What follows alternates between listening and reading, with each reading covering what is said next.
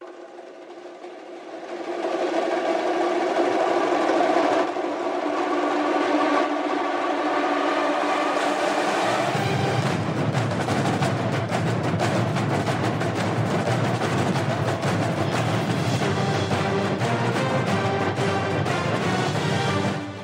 everyone, and welcome to the Cinematic Schematic, the official podcast of thecinematropolis.com, your home to thoughtful conversations on film. I'm your host, Caleb Masters, and today we are sitting down to talk about how Tom Cruise is going to overcome the impossible odds. He will defeat AI and the evil maniacal interest driving said threat. No, we are not talking about the SAG-AFTRA negotiation table. We are talking about Mission Impossible Dead Reckoning Part 1, or the correct title, Mission: Impossible - Dead Reckoning, comma, No, Part I think 1? it's just Part 1. Just Part 1? Yeah. Is it a hyphen or an M dash? I can never be sure. I'm not sure. It's kind Either of way, squishy. it's a terrible title for a great movie. Ladies and gentlemen, we have a big show for you today because this is our first show since we wrapped up Dead Center about a month and a half ago. And instead of doing a more typical icebreaker question related to the movie, we're just going to very quickly talk about some of the films that we did not review on this podcast, but we want to acknowledge because there was a lot of stuff. Some good, some bad, some ugly, some Transformers. Before we get into our spoiler-free review and verdict of Mission Impossible Dead Reckoning Part 1, we're going to talk about several movies, around 10 or so, very quickly. And then we're going to conclude the conversation with an in-depth spoiler discussion of Mission Impossible Dead Reckoning. Joining me today, they are also disavowed from the Hollywood system of podcasts. LaRon Chapman, Cinematic Schematic co-host and award-winning Oklahoma filmmaker. Do you choose to accept this mission? I do accept it. And also just because it's hot and I'm beating the heat and you have AC in your house. So this is nice. July. Hot July. No AC in your house? Not currently. Oh, bless you. It's going to be fixed in the next couple hours. I was like, perfect. I'm leaving. An excuse to get a house. That is an impossible mission. Yes. To overcome the Oklahoma heat. Also joining us to disavow ourselves from whatever system it is we're disavowing ourselves from. She's returning to us, actually not so long ago, from our Spider-Man Across the Spider-Verse review, Chelsea Ratterman. Chelsea, do you choose to accept this mission? I do. Let's go. Let's go. Okay. All right. So we've got enough for a team, but we've got to complete the picture. I can't decide if this is a John Lark situation or if this is like a Benji situation, but I'm so thrilled to be rejoined by Good Trash Genrecast co-host and Good Trash Media co-founder Dalton Stewart. Happy to be here, Caleb, and all of my takes will self-destruct in 5 seconds. All right, there we go. I know he's definitely an imposter John Lark character because he did not let me ask him if he chose to accept the mission. So John Lark did nothing wrong. The greater the suffering, the greater the peace. That's it. Thank you. If I was casting this, though, I feel like I'd be Luther. I feel like you're definitely the White Widow. Yes. You have Yeah. You know, Yeah. Arm stealer. My favorite. I feel that. It's okay. Oh, y'all are between Simon. I feel like y'all split. We both have a lot y'all of are very energy. Simon Pegg. So, but yeah, we don't have an Ethan amongst us, I don't think, Couldn't be me. I'm not going to run that I'm much. not doing that. I can't jog. I do run. I stair climb. Okay, he's like, well, you know what? If you run, then you're going to take it You are for us. famously a runner. That's how you do your fitness. I do. Yeah. It is like the majority of my fitness. I am straight training right now, though, so trying to mix it up.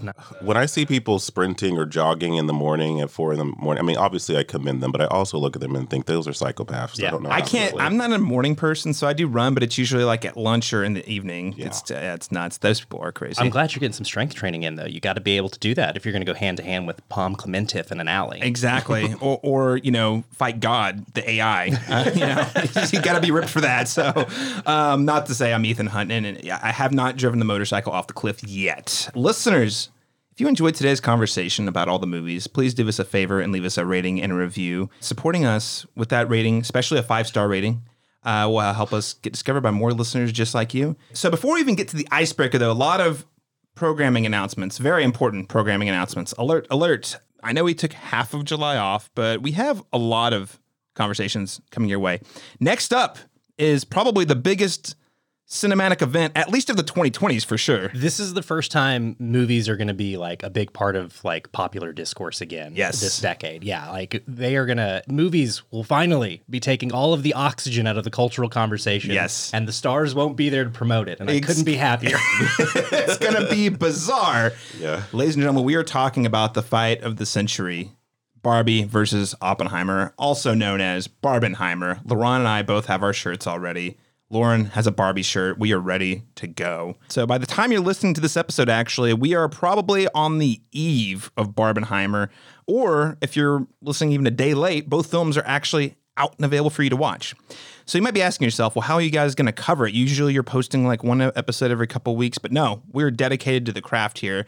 And Lauren and I were like, well, we could just do a doubleheader episode like we've done in the past when we have more than one movie we want to talk about in a week. But then these movies both deserve a full-blown, in-depth, really meaty conversation. I can't imagine us talking about Oppenheimer or Barbie for less than like an hour and a half each. So first, we are going to be reviewing Oppenheimer in next week's episode. That's right. You're going to have to wait 2 weeks next week. So that'll be publishing tentatively on Wednesday, July 26th. We will then review Barbie the very next week with the episode publishing on August 2nd. And yes, we're going to determine a winner based on these very loose parameters. We are going to decide who wins using a 5-point system for each of the following categories. And these categories will each be weighed at 25% weight. So 25% or a quarter of the points will be allotted to the average letter grade the movie gets from our host participating in the review discussion. So essentially, we all give letter grades. A is a 5, B is a 4, C is a 3, D is a 2, and anything below a D is a 1. Right. And we're going to average that out for each movie. 25% will be based on the Rotten Tomatoes scores. 80% to 100% is a 5 point. 60 to 79 would be the 4 point, and so on and so forth. 25% will be based on the box office winner after the first 2 weekends. Why 2 weekends? Because as we've seen, sometimes movies leg out. Tom Cruise, we're talking about Tom Cruise today. His films are notorious for legging out, where they might have a solid, okay opening weekend, but then the next weekend they show up and it's like, wow, almost as many people showed up. So I want to see 2 weekends for these to get a sense of how this is going to leg out. And then the last 25%, and this is, listeners, very important. This is where you come in. 25% will be based on the Cinematropolis audience polls. So I'm going to be publishing polls, which film is better, Barbie or Oppenheimer. These polls will be presented on Facebook and Twitter, and maybe Threads, because we're on Threads. Another announcement coming in 1 second. But the other will be the Spotify app. So if you listen on Spotify, you can actually go into the app and vote in the app at the end of our Oppenheimer and Barbie episodes. Okay. The polls will run until, on social media, will run until July 31st. So you'll announce the winner on the episode after those two, I assume. Correct. Right? Yes. Gotcha. So Lauren and I are going to be announcing the winner in our review of TMNT. So yes, that episode will be publishing in the second week of August. So yes, we have a lot on our plate there. So which film are you going to see first? You can let us know by heading over to any of our social media. So now I mentioned the Facebook, Twitter, Threads, Instagram. There you go. Or you can send us an email at thecinematropolis@gmail.com to let us know which film you're most excited for. Okay. Another announcement. We're on Threads. Is Threads going to be around in a year? Who knows? Who the heck knows? But right now, it's where the party's happening, and the awfulness and misinformation and dark money hasn't made its way there. So we're all hanging out on Threads now. Next up, I know we spent most of the month of June talking about Dead Center, Oklahoma's biggest film festival, but turns out there's a lot of other film festivals here.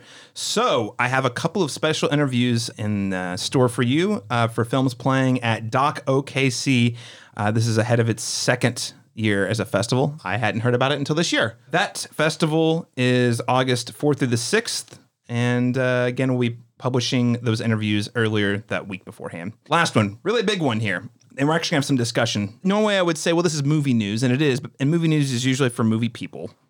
In this case, I feel like it's a bigger story than that, and I feel like most people who watch the news in general have probably heard, but SAG-AFTRA joined the WGA and going on strike. This last week on Thursday, this previous Thursday, SAG-AFTRA voted to go on strike following failed negotiations with the AMPTP. So according to Deadline, the SAG-AFTRA president, Fran Drescher, for those of you who are not familiar with the name, she's most famous for her role as the star of the hit 1993 sitcom The Nanny. She also chaired the negotiating committee, and she said Wednesday night that the Guild, end quote, negotiated in good faith and was eager to reach a deal that sufficiently addressed performer needs, but the AMPTP's responses to the union's most important proposals have been insulting and disrespectful of our massive contributions to this industry. The companies have refused to meaningfully engage on some topics and on others completely stonewalled us. Until they do negotiate in good faith, we cannot begin to reach a deal. Those are some pretty harsh words, but frankly, I don't think it does Fran Drescher's fury justice. So we're just going to play a short clip.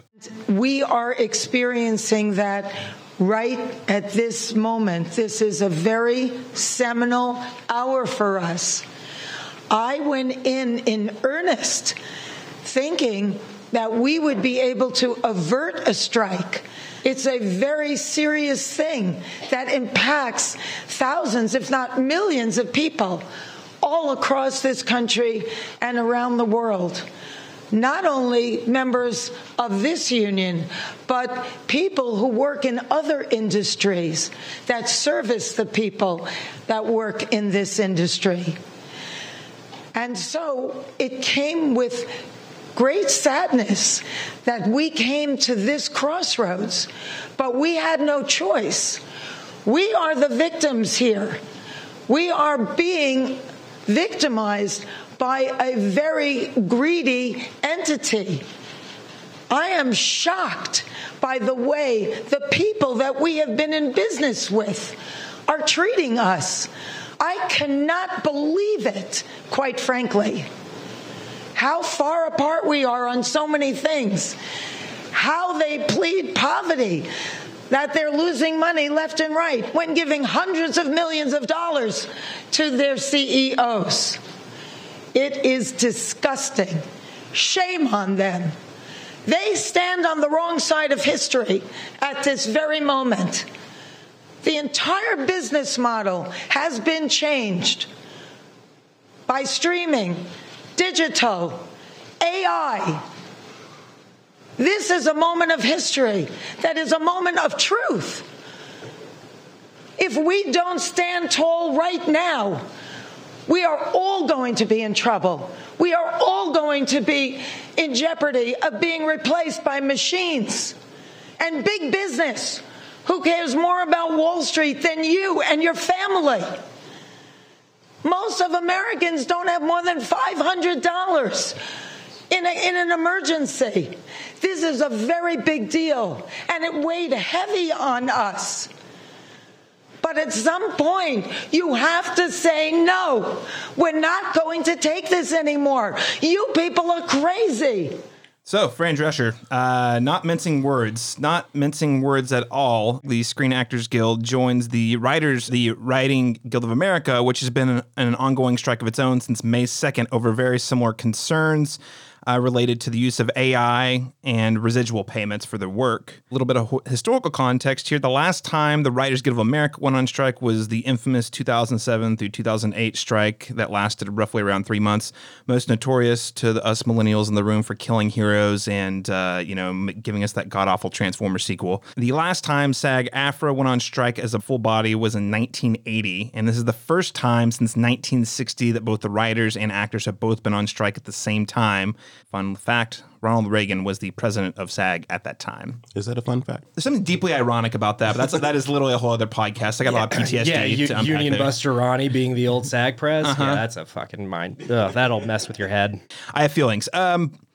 Just to provide some context too, they're obviously upset for a variety of reasons. The SAG Writers Guild wanting to actually be paid a fair wage. The streaming industry has frankly changed the business model, and the business model did not adapt and bring things like residual pay over. So, for example, I know you see a lot of actors out there who you think of the movie stars, but really who this is about are the people you don't know the name of, who are on all the different TV shows that you watch in like guest roles, for example. But also this last week, what timing? Disney announced their generally liked and recently returned CEO Bob Iger is extending his contract to 2026, which is 2 years longer than he previously planned.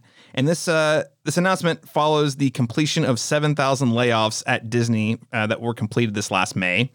And while I was unable to find the specifics of his current compensation package, according to Reuters, the terms of his contract in his previous contract included the opportunity to receive an annual incentive bonus of 5 times his base salary. And in the previous contract, he was entitled to an estimated $27 million per year in total compensation. So not only does he get $27 million a year for the job, but he can make up to 5 times that in bonus incentives, right? Another CEO that's people probably have seen the name of a lot of is Dave Zaslav, the CEO of Warner Discovery. He was between the years of 2018 and 2022, he was paid $498,915,318 over the course of 5 years. And according to the Times analysis of the executive compensation at 10 publicly held media entertainment companies. So this is basically an estimate based on what a lot of people and analysts are saying. So that's not a public number, but if you take the number crunches, basically if you think total compensation and what he's getting in terms of stock options for his various companies. Yeah, that's 2 Mission Impossible's Dead Reckoning. Yeah, just over a course of 5 years. Fund the whole movies himself. It was reported in March that Dave Zaslav received $39 million as part of that compensation just in 2022 alone. That was the year that he completed the Warner Media Discovery merger, famously canceling Batgirl and releasing The Flash, which we'll talk about that more in a moment. Lots of information here to unpack. Frankly, there's a lot more to it than what we're able to talk about here, but I wanted to go around the table and just see what everyone thought. Laurent, you actually work... your bread and butter is in the film industry, so maybe you could share kind of your perspective on this. I feel like, the most telling thing, or the most crucial thing that we need to talk about from Fran's speech is that I don't think has really echoed or resonated enough with people is that it's not just these millionaires and billionaires fighting versus millionaires and billionaires. She was like, it's also affecting the businesses that service these things because film productions employ the states that they're in. We're talking about seamstresses, hotel rentals, catering services. All these things benefit when films are there, which is what we've been fighting for in Oklahoma for a long time, is to try and incentivize them to continue to make movies here because it's going to help the local Oklahoma economy. And when people finally realize that it does actually benefit, like it employs many people for that sustained amount of time, all those people are going to be affected by, this abrupt halt of this. There's also, like I said, this misconception that it's just, it doesn't affect me because it's just these wealthy people fighting versus wealthy people. But that's just not true because you're not thinking about all the people who are employed on these films, from the crew standpoint, who also can't work because the actors are on strike and the writers are on strike. I'm actively on a television series right now since February, and we had 2 more weeks of filming, and then 2 more weeks of post production. So that's a month of pay I'm not getting. And as somebody who makes their living exclusively off of being a freelance filmmaker, that is staggering for me. That's actually, kind of concerning. I don't know what my next job is going to be. It's going to be whenever this strike lifts, because other than that, I'm going to have to find another 9 to 5 somewhere in the meantime, and I've been able to be employed for the last 5 years just doing this, so that's been really nice. But I say that, so I'm in a precarious situation where, I've become collateral damage to this war that's happening between these two sides. But at the same time, I'm 1,000% behind it because of the things that they're asking for that frankly we've been asking for a long time, and then the added, element of this AI situation is actually really eerie in a way because we're already seeing it in different ways. If you go to your local AMC, people aren't servicing anymore. You're putting it in a kiosk, which in some ways is easy. But there was a time when I worked at AMC where I was passing out tickets to people. But you see that jobs are being, truncated, by these advancements. And so to think that we would live in a world at one point where you don't even need an actor's, to be here to service for it is very concerning for the industry at large, So same thing with writers, because, there's a lot to unpack there. But until we reach a deal, they're hemorrhaging money every day, because you got to think the entire country is affected by this. Every television show you watch, every TV show you watch, every movie, everything's stopped. Everything's at a halt right now until they come to an agreement. So if you enjoy your local Netflix and Prime and all these different streaming accounts and all these shows, then until we reach a deal, then you're only going to be able to watch what's presently there, so. And I think, the average viewer, this is me editorializing or throwing my speculation out there. I don't think people are going to really feel it this year. No. I think you might feel it a little bit in TV by the end of the year. Mm-hmm. I don't think films are going to feel it at all this year. True. In terms of having content available, I think there's a myriad of other ways you're going to feel it. Like, I'm talking specifically about the consumer experience, right? Absolutely, yeah. At the end of the day, I think next year though, it's going to be devastating. Yeah. Like there's not going to be anything films else. like even Mission Impossible: The Reckoning Part 2 on hold. It was supposed to come out next summer. There's no way. Yeah, it was already going to be tight. There's no way it's coming out next summer now. Yeah. So it's just one of those things where, unfortunately, I think you're right. It does affect the average person like way more than they realize. They're not going to really feel it in their day to day for a few months. That's true. Unfortunately. Yeah. But people, what we're saying is you should pay attention. You should rally support to have this thing done. Ideally supporting, the people doing the work who are trying to protect the viability of their career. Well, when you think about it, because we hear the term paycheck to paycheck, I'm living paycheck to paycheck. I'm actually living gig to gig, so if there's no gigs in the prospective future, then I don't have a job. I'm unemployed right now, so that's a very scary thought, when this is your entire livelihood. So yeah, it's concerning in a lot of ways. Chelsea or Dalton? Dalton, I'll turn to you first. Any thoughts on this whole SAG-AFTRA strike you want to share? Solidarity, baby. My grandfather was a UAW rep for years and years and years, so I'm come from a union family, and I take this shit seriously. DGA win. Join them. Fuck them. Yeah. I don't know. It's bad. It's scary. I got friends that are actors that are non-union or not SAG actors, and this puts them in a really shitty situation. It's bad for everybody, but this does not get better without workers flexing some muscle. And that's going to be the case for a lot of industries over the coming years. I don't know. The French had a really elegant solution for this a few hundred years ago. Didn't turn out great. Mixed results. Let's say. It was very bloody, notoriously very bloody, but there was a change that occurred. Yes. So I guess mission accomplished in that sense. Yeah, I guess we'll leave it at that. Yeah. Okay. All right. Chelsea, anything you want to add? I think that it's so interesting because, we mentioned Ronald Reagan, like very much his economic policies are what have led us here. Yep. Yes. The man on the picket line is the one that destroyed the picket line. But I think looking at it as like the larger picture, so much of like, the right to work states and everything like that, this is like going to be such a moment for labor, not even just SAG-AFTRA, the UPS contract ends July 31st. So we might reasonably be seeing UPS going on strike. Like there's so many factors that are going to go into this that we might hopefully see some changes moving forward, especially with AI that, they're trying to make an argument that basically we don't need people to do these things. So if you're going to have an AI economy, what does that mean for the person, the people that are actually like out here living it? Right. These are the entertainment unions are some of the strongest unions in this country. Absolutely. And again, a lot of that has to do with Ronnie in the 80s and, right to work laws. And there's all kinds of stuff that went into taking power away from unions. But like if the entertainment unions can't get anything done, I really worry about, labor in the rest of the country. We'll see. It's certainly an uncertain time. I'm optimistic. I feel like the push to form more unions is the strongest it's been in my lifetime. Mm-hmm. The video game industry right now, for example, I keep track of that. Sega just formed the largest video game union in history at Sega, I think last week, maybe 2 weeks ago. And they're not the first one. There's been some in Activision Blizzard. And I know it's a separate industry, but I think the consistent thread is, hey, you guys have taken and squeezed workers for as much money as you can for a long time. And now this AI conversation is coming along and it's like, oh, well, we don't even need you. You're like, wait. I've been doing this for you. You wouldn't even have this company. You wouldn't have this studio if it wasn't for the people doing the work. And now you're talking about potentially replacing us or paying us way less because you can automate parts of our jobs. Mm-hmm. That's not okay. Did you hear about the really dire thing they want to do to background actors?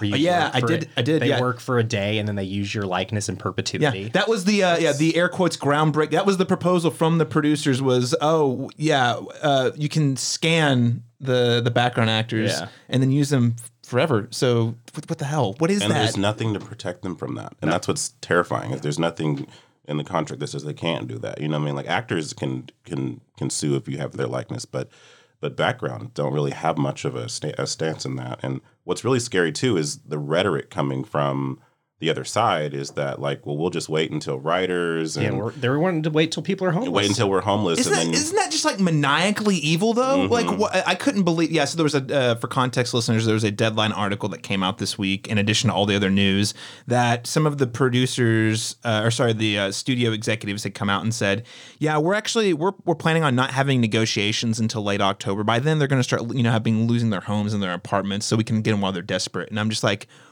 wow. That's Ron Perlman knows where they live. I saw that. That's great. That was so There's good. several ways to lose your home. There's several he ways said. to lose your home. And we know where you live, sir. It was Get 'em, Ron. And people who are at their desperate needs might not have the moral compass they have right now. But anyway. But I think just the last thing I'd say that Chelsea, I think you're alluding to, is there's a lot of turmoil in this country. The wealth gap has been an issue that I think most people who are paying attention have known about for a while, and it's not getting any better. So this is kind of the entertainment union stepping in and saying enough's enough. We have to have protections in place for us. And I do, assuming this ends positively, I'm optimistic that this will lead to more workers fighting for their rights, either in official unions or not. But things cannot stay on the same track it's on right now without there being really, really dire consequences. I think with SAG going on strike, I think the first hint we see of an actual like economic impact going into it, I think you'll see like a federal mediator come in. Wow. Yeah. All right.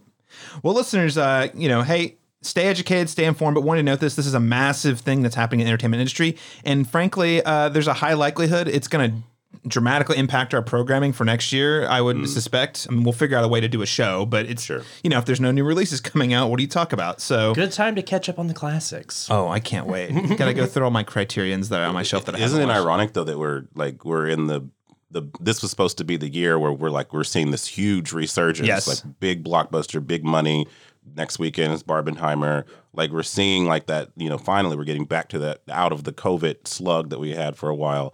Just to have something like this be an obstacle next year, which will set us back yet again, to get people reinvigorated to go back. It's just like, unfortunate. The timing is very unfortunate, but I think it's necessary. Oh, yeah. Absolutely. I think it's super necessary. Although, unless you ask Bob Iger, who's on CNBC this year, said, I think this is actually the worst time for them to do this. I think it's, what they're wanting is just not realistic. Says one of the wealthiest people on the planet. You're just like, come on, dude. It's so much money, man. It really hurts your brain to try to wrap around. Yes, I have a whole soapbox that I get on all the time about it, but we're not going to have that right now. We're going to talk about something more fun. It's going to be the movies that we saw since we last reviewed Spider-Man Across the Spider-Verse in June. I'm going to name a movie, and if you have something to say, and you'll have like approximately a minute to weigh in about it. And if there is a little short conversation, that's fine, but we want to keep it all real tight because it's got 11 movies on this list here. So, number one, I know the one we were all dying to see. It was top of my list this summer. The sequel I have been dying to see, Transformers: Rise of the Beasts. The first one. Did anyone actually see this? This came out the weekend of Dead Center, so I know none of us saw it that weekend. No. Okay. Easy. Elemental. I saw it. Yeah. Yeah. I felt like it was on par with a lot of what we've seen from Pixar as of late, but there was a sweetness and a cuteness there that I liked it enough. It's not a classic by any means, but the animation was nice, had a sweet story. I don't think it will stand the test of time, with all the rest of their releases. But I don't think it's nearly the train wreck or whatever that some people have kind of allowed it to be. I enjoyed it at least, So. I am right there with you. I thought it was really solid. The score was great. The visuals. Now, granted, we had just seen Spider-Man like 2 weeks before it. So it's not that, but the animation was really clever. The way they do the elements was really neat. I thought the love story, while simple and kind of cliche, we don't see those in Pixar movies very often or ever. So I thought it was really neat to get that in there. I'd say firm middle of the pack Pixar, not top tier classic, but it's certainly no like The Good Dinosaur. It's not bad. Like it was very sweet, and it did not open very strong at the box office. And I'm very excited to see it's had really strong legs. Families have kept going back to it. So if you are a family looking for a movie, I think Elemental is a good one to go to. All right, The Flash. And I know I'm starting with Chelsea on this. Chelsea, thank you for being with me watching The Flash. You're welcome. What'd you think? I mean, you knew I was going to be there. Yeah. I enjoyed it. I always love how they like interpreted the Speed Force in the Snyderverse. So it's just, it's a bunch of like RIP Snyderverse. I'm definitely not looking forward to the Gunverse based Oh, off really? the casting announcements that have come out, I'm just like, this is just gonna be like Suicide Squad on steroids. So I'm not super stoked about it. But I loved Sasha as Supergirl. I really hoped we would get to see her further on, but there were some things that worked, there were some things that didn't, and it was definitely the marks of 3 different rewrites because they never knew what they were going to do with that movie until everything ended. So it was fine. Famously, James Gunn and Dave Zaslav, both at CinemaCon, said it was the best superhero movie they'd ever seen. Tom Cruise too. Tom said Cruise it's did say that. saving the movie industry. Well, okay. Actually, I'm not saying he didn't say that, but the way we heard about it was, who was it? James Gunn. Someone was like, Tom Cruise called me and said it was the best superhero movie he'd ever seen. And now it's literally like a running joke. Everybody, what was it? Flopped so hard. Well, no, now people are using it. They're like, this next movie is coming out. Tom Cruise called and said, I want to see it, and it's amazing. And so yeah, no, it's just a running joke. Hey, for what it's worth, I think this is one of the best DCEU movies ever made. I had a great time with it.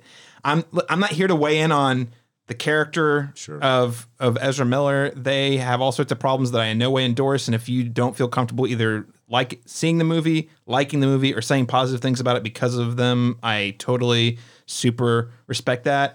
I come from the perspective of generally, as long as I can be physically comfortable, thousands of people work on the movies. And so I swallowed the bittersweet pill, saw it, and I hate to say this is going to sound harsh, Ezra Miller was really good. And I was very shocked because I didn't think I was going to like them. Yeah. But I love Michael Keaton shows back up. It's got heart. The visual effects that people hated, they didn't look great, but they never bothered me. Again, one of the best outings for me. Tragedy, I mean, I shouldn't say tragedy, but bummer it didn't do better just because, it's so much better than most of the other ones from the Snyderverse. LeRon, did you see it? I did. It was a mixed bag for me. I liked it a lot more than I anticipated on liking it. I agree about Ezra Miller. I thought they were the best part of it, but also have personal feelings about them aside. But yeah, definitely. But just looking at it as a film, they're definitely, for me, it's weird that some of the visuals were like state of the art, and then some of them were oddly just almost didn't even feel like they were rendered all the way. It's just strange hodgepodge of elements there. But there was enough in this really kind of, I don't know, disjointed, narrative that stuck with me. You know what I mean? There were some emotional stakes that I actually was invested in, and so for that, I would say it was middle of the road, but more enjoyable than I thought. And as you said, probably one of the better DC movies, which isn't saying much, right. But there's probably 2 or 3 good ones, so. But I enjoyed it more than I anticipated, and that for me was a win. Mm-hmm. It notoriously have tanked hard at the box office too, like abysmal. Yeah. It's just so funny, and we're not going to open this can of worms because I think it's a whole separate podcast. But it is one of those things where you're like, wow, they saved this, but ditched Batgirl. And my whole rationale was because I guess the test screenings they had done were so positive and then completed so much of the production already. They're like, we're going to put this one out, even though despite the fact that problematic star. And it's a wonder if it was worth all of it. Right. Because now, like you said, it wasn't the big success they thought it was going to be, but I mean, it might have been a better movie than some thought, but I think they said they lost like $200 million off that movie. Yeah. Tee-hee-hee. Yeah. Yep. When David's not happy, I'm happy. You know what I mean? David Z crying into his pile of money, and I go, next up, The Blackening. Dalton, I see you have your initial next to this one. What do you think of? It's fun. Hey, look, we need more Juneteenth movies, and this is a fun one. Tim Story is definitely more a comedy director than a horror director, and that's where this is in its strongest lane, is when it's focused on the comedy, sort of the kind of the Scream-esque, metatextual take on the slasher film, and just really dealing with race in the American horror movie and kind of taking that theme and following it to its most logical conclusion. Really fun movie. I really want to see this. I think it's finally out on VOD already. Yeah. I really want to see it. Just busy summer. LeRon, what did you think? Man, I'm just so disappointed I didn't make this because I wrote a treatment for a very similar story to this, which just like, it's like it would be a short film, but it was just like, if you just had an all-black cast and they all made the right decisions, then the movie would just be this build-up to something happening, and then they all walk away and there's no there's nothing happens because they did everything they're supposed to. You know, like, and I thought that'd be a funny, you know, version of a short. And here, kind of expand upon those tropes and all of that. And there's some, I thought it was wickedly funny throughout, you know, like, and I agree with you. Tim Story's known for comedy. The horror elements don't quite work in it as much, or strongly at least. Yeah. But the writing is really sharp and the cast is a blast. Yeah, the performances are all awesome. Yeah. And it's just I mean, to say it's like a quintessential like black movie too. Like, I mean, like every reference, the little, even some of the in jokes, I'm like, I wonder if everyone's even getting some of these references, and maybe they will. I mean, if they're really cultured, but it's funny even still not knowing everything. But there's definitely, like, I noticed you know, a mix of laughs between different parts where, like, didn't quite get that one, but then you saw the other half of the audience is like dying, you know, like, so that's fun. It was a blast. I had a good time with it. I really wish I could have seen this in a theater. It is an audience movie for one. sure. Yeah, I went to a matinee, and I wish I'd gone a little later. We had an okay crowd, but yeah, I wish I'd gone to like a real like rowdy nighttime screening. Yeah. Well, love to hear the endorsement. I saw the trailers and I was like, this is either going to be amazing or terrible. And I'm glad to hear that it lives up to the best hope I had for the movie. Sure. Extraction 2. Who Laurent, you've seen Extraction 2? I've seen neither. I saw that. I saw a clip of that prison fight. Okay. All right. They're cheating, but it's cool. I don't know. Yeah. Like, what do you want? None of us saw it. No. No. Okay. That tells you what we think. Extracted from Chris. the group. I like Chris. The whole watching a giant blockbuster at home bothers me. I'd rather watch it on the big screen. Here's one that I think is going to be a point of conversation. Past Lives from A24. Yeah. Dalton, I'll kick to you first on this one. That's such a good movie. Yeah, that's top 3 of the year consideration when we get to December. Yeah, I love this film. It's really good. Go see it. Support it. It's a beautiful film. A great directorial debut. If you like Richard Linklater films, if you like Wong Kar-wai films, like, this is in that wheelhouse of longing and passion. And yeah, it's a great film. Arthur and I did a quick review of it over on the Good Trash feed. So if you want more thoughts, go check that out. Check it out. Yes, Laurent Chapman, what did you think of Past Lives? I love this. I think it's probably, I mean, next to Killers and maybe depending on how well Oppenheimer does, it could be one of the biggest contenders for Best Picture next year, I think. So I highly recommend it. I'm wearing a Before trilogy T-shirt right now that really echoes a lot of those kind of sentiments, and it's just pitch perfect. It's definitely a slow burn, nuance, melancholy, but throughout it just gets really, you know, emotional, and the ending is just gutting, you know. So yeah, I just appreciated the affection and the attention to detail. And just how, you know, it's simple, but it's also universal. And I think Roger Ebert said it, like, the more specific it gets, the more universal it becomes. And this is one of those situations where it's definitely an immigrant story, definitely speaks to that, but it's at some point it just becomes a human story. And yeah, it's amazing because this I feel like is one of the best looks as a person who was born and raised in this country and is white. So, you know, there's a lot of things that I don't think about that I love movies for, kind of like showing you like, hey, here's these different perspectives. It was one of the best looks I think I've had, seeing like, what is it like to be a first generation immigrant? You know, it's like a whole part of yourself. It's really actually a good companion, I think, to Everything Everywhere All at Once, frankly. Where, what is it like? You have your whole self and a whole life you lived in a different country, where you literally had a different name. Yeah. And like, how do you, as an adult in particular, how do you reconcile that? Your identity, you know, and how your attachment to it, because she lived there, but it's just, yeah.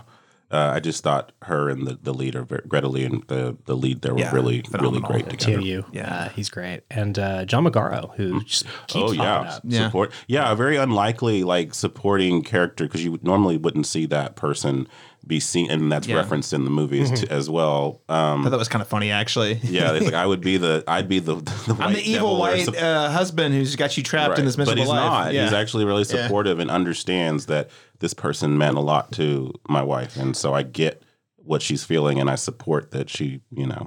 The way song screenplay kind of tips its hat to like what the rom-com version of the story would be is like really interesting. And just kind of deep. Constantly reminding you that I'm better than that. You know? I'm better than the movie you thought this could be. Yeah. Highly recommend, folks. It is definitely one of the top films of the year. Beautiful people walking and talking around beautiful places, talking about life. What's not to love? It definitely made New York look a lot prettier than it is. For sure. All right. Asteroid City, Wes Anderson's latest film. I've seen it. What you think? I prefer it to the most recent one, The French Dispatch. I was too. kind of in the minority of liking The French Dispatch a lot more than some people did. But I thought it was great. but I definitely think it was probably not as rewatchable as some of the other ones. This one, I mean, man, the production value in this is great. I mean, if anything, even if you just put it on mute, it's just beautiful to look at. This one's definitely more insular. It's a little bit more. It's a lot more like Life Aquatic than it would be like, you know, the Grand Budapest. So it's definitely not as big. You know what I mean? Like it's definitely like we're in this one spot. It's kind of a chamber piece. But you know, I kind of enjoyed the simplicity of it. I think it kind of and you know, put him back in the conversation of like, okay, he still has this thing that he can do, you know, that's really unique. And his isms enhance the story, and the idea is not distract from, as I think a lot of people feel, especially with The French Dispatch. Some fans have thought this is slight for him, and some think it's a return to form. So it is kind of polarizing in that way. It's weird. I think it's like upper middle pack for me. It's not my would it's also I would put it above at least half of his other films. Sure. Like he's just the way he's dealing with such like complex human emotions related to how there's the grieving aspect, but there's also the creating part and like how all of it fits together. He's dealing with some like really abstract, deep ideas that he communicates so well with his weird idiosyncratic style. I really liked it a lot. I do. Yeah, Wes has never been more back, baby. Yeah, I like this movie a lot. I think about my alien who art in heaven. Yes, Jeff Goldblum, tall and lean, about 6'7". Yeah, I think about that fucker. Yeah, what a fun picture. Yeah. I really, and you were just speaking to this, Caleb, but the way this film like deals with grief, which is a theme that Anderson's dealt with in his filmography a couple of times, but this just like this collection of hurt people, both acting as actors within a play within a film and acting as actors who are the actors in the play. Like both characters that are Jason Schwartzman and our Scarlett Johansson, both of this character and the character in the play, like these performances like really sing, and they really bring something both in performance and in screenplay. They really bring something to these characters. It's, Wes kind of, people wouldn't compare him to Nolan too much, but I think he does kind of get dinged for being like a little distant and removed in the way he deals with emotion.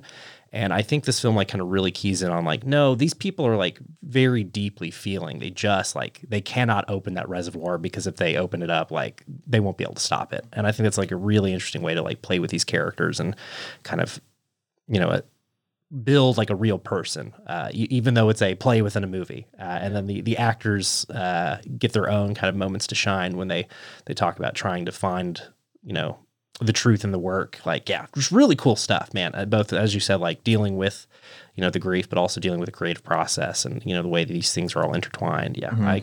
Really one of my favorite movies of the year so far. There's a great scene towards the end of the movie between... I mean, there's a lot of great scenes at the end of the movie, but in between Adrian Brody and Jason Schwartzman, where he's like, "Am I doing good? Am I doing the right thing?" As a performer, it's like this whole thing. He's like, he's like, "I don't think I'm getting the thing I'm supposed to be doing," and Adrian Brody says, "You don't have to. You're doing amazing. Just know, you know what I mean?" Yeah. And there's like just something about, and then there's a scene that follows that I won't get into because it's kind of spoilery, but it just really hits. It's like a 1-2 punch at the end for me. I was like, wow, just boom, boom, boom, 3 different moments where I just felt like the whole movie could be built around that one line. And they do it 3 times like that. It's good stuff. It is really good stuff. I could talk a lot more about it. Yes, that's definitely one where in a different reality, a different multiverse, we would have done a very in-depth episode on it. But alas, we're talking Mission Impossible. But only after we hear about what Dalton thinks of No Hard Feelings. It's fun. J-Law is still a movie star, folks. Come on. She's great. She nude fights a bunch of teens in this. What? It's fucking hilarious. Full frontal. Yeah. Full frontal. Yes. She's not scared. After Red Sparrow, she don't care. No. I kept saying, I was like, I think I've seen her naked more than most actresses, but hey, whatever. It's cool. But yeah. Yeah. No, she's so funny in this. And I forget his name, but her male co-star, this is like his first big role. And he's really fun in it too. Nice. He holds his own against her, and it's just it is a return to sort of the aughts raunch comedy, but it is still trying to have a more evolved outlook. It's just trying to be a film for now that is concerned with modern concerns, and that's a tricky needle to thread. It is. And I think it does so pretty well. Yeah, it's fun. Go check it out. It's slight, but it's definitely a great time. Yeah. Laurent, did you see this one? I did. I'm slightly cooler on it because I think that it tries to be a film, like as you're mentioning, from the early aughts, those hard R sex comedies. And I think it accomplishes that for half of its running time. And then the other half, it does kind of settle into being, it goes for the sentiment really hard. And I don't know if everything that it tries to, grapple at emotionally lands for me. But yeah, I'd like that third act more in theory than in practice. Yeah, for sure. And I think, but I do agree. I think that this is a J-Law vehicle where like she's given it 110%, and when the comedy does hit, it's a blast. So middle of the road, but had a good time with it. And I do think the two leads are great, as you mentioned. The young kid, his name again, cool. Yeah, he's a newcomer, but he holds his own with her, and so I did feel a little strange with the whole like she's 10 years his senior, she's like 10 years older than him, and the focus is a little bit more on her kind of like really pining to like I actually really like this kid, and I'm like, is his name Andrew Barth Feldman? Yeah, that's him. Yeah, Okay. yeah. They have really great chemistry together.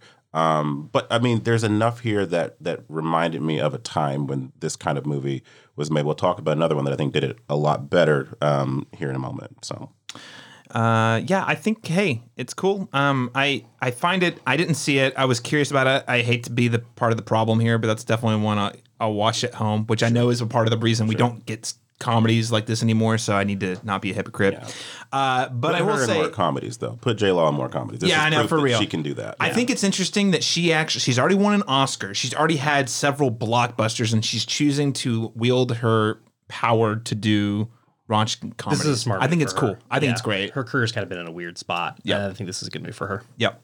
Excited. Okay. Indiana Jones and the Dial of Destiny. And here's the thing, listeners. I desperately wanted to do this podcast. I wanted to do a whole retrospective. Lauren and I rewatched all of them. But, sometimes you just got to look out for your well-being. And schedules weren't aligning. Laurent's been busy with his day job. He did Dead Center. He did that. So anyway, we didn't end up having it. So we're going to talk about it right now in a very short form. But I have very complex feelings about this one. Chelsea, you put your initials next to the movie. So I'm going to go throw it to you first. Yes, I did squeak this one in. Indiana Jones has never been like one of my like biggest franchises, so I can't say I've seen all the other ones recently enough to like compare them. But I liked it. I thought that the ending presented Indy a lot of like really interesting like concerns and just like things he had to figure out about himself when he was clearly like he had already kind of retired at this point in this movie, and so it asked a lot of questions about like what could you do if you could go back, what could you if you had these other opportunities, but I think it was a little too Disney-fied for me. It was very flat feeling. Yes. I think that the de-aging that they did on Harrison was I actually thought it was some of the better ones I've seen. Like Sam Jackson looks a little waxy whenever they like do his de-aging still. Even There's a reason that they said it at nighttime. Yeah. When he was in the train. Yeah. Yeah. But I liked it. It's probably not like a repeat watch for me just because I'm not an indie fan, but I go see it. It's definitely a worthwhile like watch. Okay. All right. Chelsea, a fan. Lauren, did you catch this one? I did. I'm a modest indie fan just because I grew up, Dad loved them, so I've seen them several times. Crystal Skull, I know we're kind of mixed on the table about our feelings and sentiments about that. I was deeply disappointed in it when I saw it because I just thought it just never matched the same heft or energy as the other ones. This one to me was better than that one at least. So, I felt like Phoebe Waller-Bridge was hilarious. I thought she was a great addition to it. I agree. I thought the de-aging at the beginning, the more you look at it, if you look at it too long, you can kind of start seeing where the seams are. But generally speaking, I've seen it a lot worse than that. And so I thought, okay, I can get behind that, and there are some really fun, well-executed chase scenes in this, so it has that nostalgic kind of, big movie, element to it. But I do think it overstays its welcome. I did start to feel the runtime. And the third act gets a little messy for me and I appreciate a movie that swings for the fences and it had huge ambitions for the end. I don't think it sticks the landing, but I appreciate the effort and the daring, behind it. So overall, a entertaining, if not completely like, substantial, entry in the franchise. So Dalton, did you catch this one? Couldn't be me. Okay. Maybe someday. I'm going to try to take my dad to see it. Yeah, it's a dad movie. Yeah, I like Indiana Jones. Okay. Yeah. Love the first three. Although the Temple of Doom, every time I rewatch it, I'm like, this gets ickier every time I rewatch it, despite it having some of the coolest set pieces of the whole franchise. And Harrison Ford might have never been hotter. Oh yeah, shirtless Harrison Ford. Than Temple of Doom. Oh yeah, yeah. There's a lot to love about that movie. I want to be very clear, but the woman problems, it's a real divorce guy energy movie. Yeah, and then the way they paint the Indian, you're like, They gave Phoebe Waller-Bridge agency in this one. I like that she was very much like her own independent character. I did appreciate that because it does have some sexist kind of depictions in the earlier iterations that I think. Maybe some would call that woke, but I appreciate it, that she wasn't a damsel in distress by any means here. She held her own, so that was nice to see. She was definitely a huge add to this one, whereas I felt like in the fourth one when they brought, what's her name, back from the first one, she didn't really do anything. Sure. She was just there. Karen Allen. Thank you. They don't really give her much to do. You. Yeah, and so, long story short, I had never been on the Crystal Skull movie as garbage train. I always thought it was just okay. Not as good as the originals, but also it wasn't like tarnishing my child. Like some people feel like it's just the worst thing since the Star Wars prequels. I haven't been the same since. Yeah. And I rewatched Crystal Skull beforehand. I still will stand by it. It's not as good as the first three, but honestly, especially the first two acts, I'm like, this is pretty great. And then the third act is garbage. It's fine. The whole thing's fine. I love Act 1 in particular. We're not going to fight about, but this one. What's interesting though is the third act is where that movie, the Crystal Skull, really falls apart for me. And in this movie, it's the opposite. I actually, you talk about big swings, Laurent. It takes some big swings, and initially I was like, okay, that was kind of cool. I don't know how much I love it, but the more I've thought about it and how it thematically aligns with the idea of Indiana Jones, the more, and kind of wrestling with nostalgia, culture, and like some of the stuff Chelsea was talking about a second ago, the ending has really appreciated greatly since I've seen the movie. Now, I still think you have 2/3 of just an okay movie. And James Mangold, the director, I love and respect, and I love most of his movies. He's not got the visual sensibilities of Spielberg. The action's nowhere close to like what you'd see in the first four movies. But I think it's a fitting send-off for the character. And also, the movie got a whole star bump on me on Letterboxd just because Harrison Ford in that role. He's so good. Yeah, he stepped right back into that really easily. He didn't feel like he was struggling. Definitely worth your time, in my opinion. Okay, Insidious and the Red Door. Who has seen this? Good one? for Patrick Wilson. Good for him. Yeah. Good for him. He got to direct a movie. Yeah. And he got to bring the whole cast back from the first movie.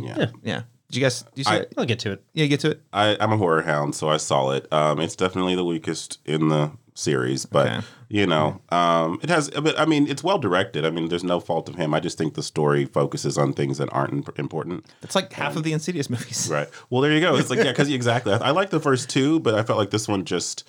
They focus on one element, this father-son dynamic, which I think is interesting, but I feel like there were so many more interesting supporting characters that are here that just kind of get shafted. I'm like, oh, this is an interesting idea. This is an interesting idea. And they just don't go anywhere with it. It's a couple of jolts, but it's a very average horror film. They got to save the ideas for the next 5, Oh, right?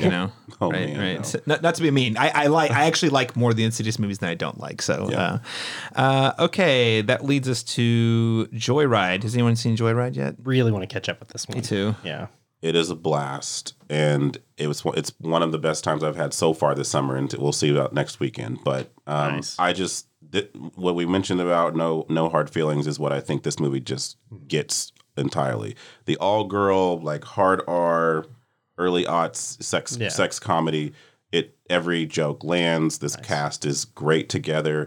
It's another one of those where it's culturally specific but also relatable, And so Asian cinema is having a huge. I mean, Past Lives. 2 of them are in here. Past Lives. This, just won the Oscar for Everything Everywhere. Parasite. Everything Everywhere All at Once. Minari. It's a big couple of years for stories about the East Asian diaspora. Yeah, absolutely, and it's been awesome. In touching in every genre too. Totally. Prestige films, sex comedies. They're doing well everywhere. And Stephanie Hsu is great in this. Awesome. Sherry Cola is hilarious in this. It's a great ensemble. It's a smart film, even though it is definitely an R-rated comedy. There are 3 or 4 gags in this that you will remember, and they will become memes and they will become running jokes.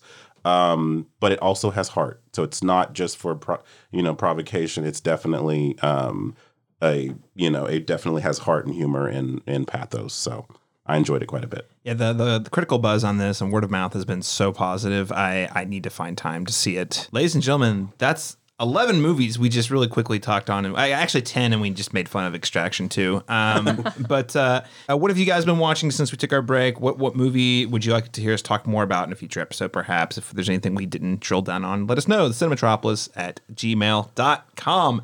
Ladies and gentlemen, right on time. Let's get into our spoiler-free review of Mission Impossible: Dead Reckoning Part 1. Our lives are the sum of our choices.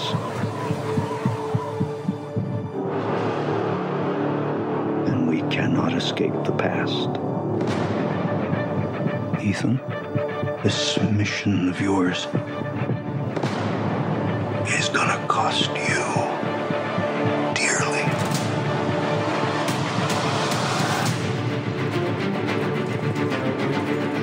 The world is changing.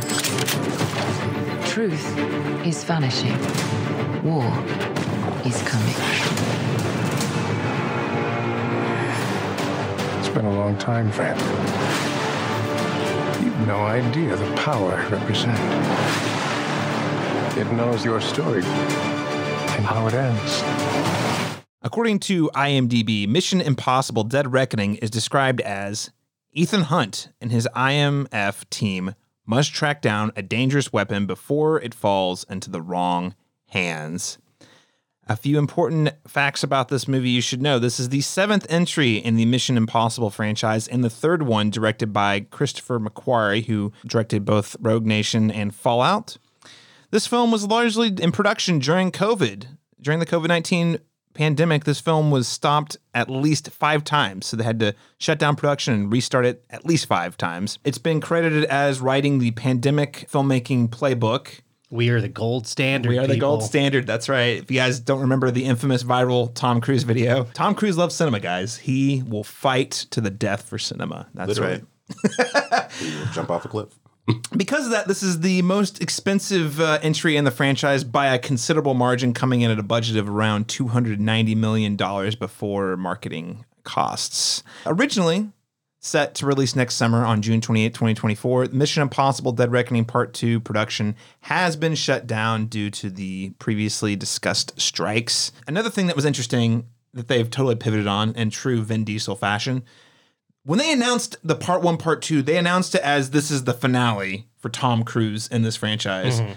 But much like Vin Diesel with the Fast and Furious franchise, after they've announced the finale, 2-part finale, like 3 times, Tom Cruise, especially after Indiana Jones, is saying, no, I want to be Harrison Ford. I want to keep making these until I'm dead. I think he's scared to walk away. I think he is too. Yeah, I think same with Vin. Yeah. I think they don't know what their career is without these movies anymore. Mm-hmm. Yeah. Because, Tom Cruise, I love him. We love him. But in terms of what makes money, yeah, he's had a lot more misses than hits outside of Mission Impossible. So there it is. Ladies and gentlemen, what are our overall thoughts on Mission Impossible: Dead Reckoning Part 1? Chelsea, across the table. I'll start with you. I liked it. Super fun. Lots of really fun action sets. Didn't love the stuff with Ilsa, which we'll talk about later. Mm-hmm. But I really liked the addition of Haley Atwell. Love to see her actually doing something that's not dependent on Captain America. She was so good. She was so good. Loved her. Also, big Vanessa Kirby stan over here. We'll watch anything she's in. But I think, so I loved it. I was just watching, it was riveted the whole time. The one thing I didn't like was it felt like some pieces were just really drawn out. Yeah. Like the car chase scene. A lot of exposition. You're right. The action too. The action. I felt like the car scene was kind of played a little bit too much for laughs for the movie. And I'm just I felt really weird as we're in 10 minutes of this car chase. And I'm like, are we done? It is, especially if you compare it tonally to the last 2 Christopher McQuarrie films. This one is definitely more lighthearted with its action versus especially Fallout was very self-serious, kind of dour-ish. But Noteworthy. yep, super fun. Loved it. So, but too long. Just we probably might have been able to make one movie if we had cut that car chase down. LaRon Chapman, what are your thoughts on Mission Impossible? Interesting. I agree too. I feel like this one had some weird editing and pacing issues there in the middle section, and I was never bored per se, but it didn't feel as clean and polished as some of the last two. That being said, I mean, the set pieces in this are great. For me, the first 2 hours of this film are all really great and on par in terms of quality of the other ones, but I also think that the last 40 minutes of this is what sets it apart for me from some of the ones. There's 2 or 3 set pieces in this that I think are like top of the franchise in terms of the wow, the awe-inspiring factor. So they have hyped up the motorcycle jump quite a bit. I kind of wish they hadn't shown it. I know. To us. Yeah, I know. Same. It would have hit a little more if we hadn't seen it 45 million times in the trailer. So. I know. And if we didn't know that he was we'll get into it in spoilers. But you're like, there was a way for that to have been the biggest holy shit moment in the movie, but because we all knew it existed, it was cool, but it wasn't the thing we were talking about walking away. Right, for sure. Dalton Stewart, what did you think of the film? It's all right. It's all right. Yeah, that's cool. It's definitely the weakest Christopher McQuarrie one for sure. This methodology they've come up with, Cruise and McQuarrie, for kind of reverse engineering the films from the set pieces has worked out so far. But I think this is the first one where that sort of find the story of the movie's second philosophies kind of bit them in the ass. It doesn't. Why is this a 2-part movie? I need more. I need to know more about the entity. I need it to be called something other than the entity. Yeah, it's a terrible name. I need more from Gabriel. I need less retcons. I need, I don't need new backstory. There's a lot of missteps here that don't really work for me. The train stuff's sick. Yeah. Motorcycle jump is sick. Yep. This back alley close quarters fight scene is really sick. I'm with you, Chelsea. I think that car chase goes on a little too long and I'm not sure about the tone on this one. I'm not, joyless. I think some of the laughs are fine, but it is definitely a swerve from the previous 2 entries. And I'm not sure that this sort of MCU chat banter fits in this franchise quite as cleanly definitely as they wanted to. Not the last 2 entries compared to the last 2 entries. If it was after the 4th one, I would say that it makes more sense. Sure. And I think Screwball is what they're going for, but I don't know that they get all the way there. I think when Cruise and Atwell are really, jumping off each other, back and forth, I think that kind of works. Again, it's the element of the car chase that maybe works the best, is that one of them can't drive super well and is like, no, quit making me be in this car chase. That's a funny gag and an interesting complication to the action scene. But there is definitely a tonal disparity that doesn't quite work for me throughout this. And again, the Ilsa decisions I'm not sure about. Yeah, a couple of creative decisions that I'm just kind of crinkling my eyebrows on. Yeah, more in spoilers on that. Sure. Because I think there's some real world mechanics at play there, is my theory. I think you might be right about that, yeah. But a fun movie, to be sure. And interesting that this is one of the most expensive movies ever made, because it doesn't look as expensive as Fallout, weirdly. Yeah, I think it's all COVID, man. Yeah. I think COVID impacted this movie and the production of this movie more than we would like to think. Here's the thing. I think this movie's great. I don't think it's as good. And initially I was like, oh, it's kind of on par. But as I've thought about it, I think Fallout's a masterpiece. And I don't use that lightly. But I just rewatched it before this one. And I was like, this movie, there's not a dull moment. The laughs work, everything about it.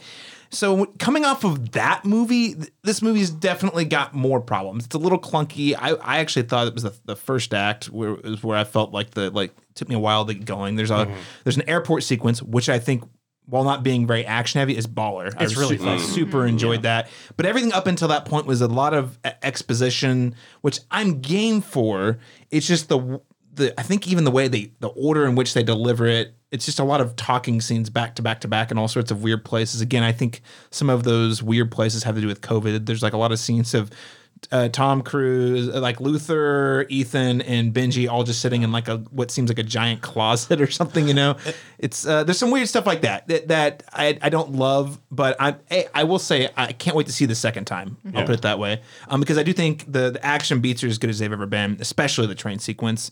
And I actually think this is a great part one, unlike most of the part ones we've seen. Like this is one where I feel like if you just watch this movie, there's clearly more story, but also I don't feel like we're literally just ending in the middle of the train sequence or something, For me, I think it's just with the editing and the pacing, it seems like just the ratio between exposition and action is not it's not even. Right. And then that's what's happened. I think everything that's here is fine. It's just the order that it's in.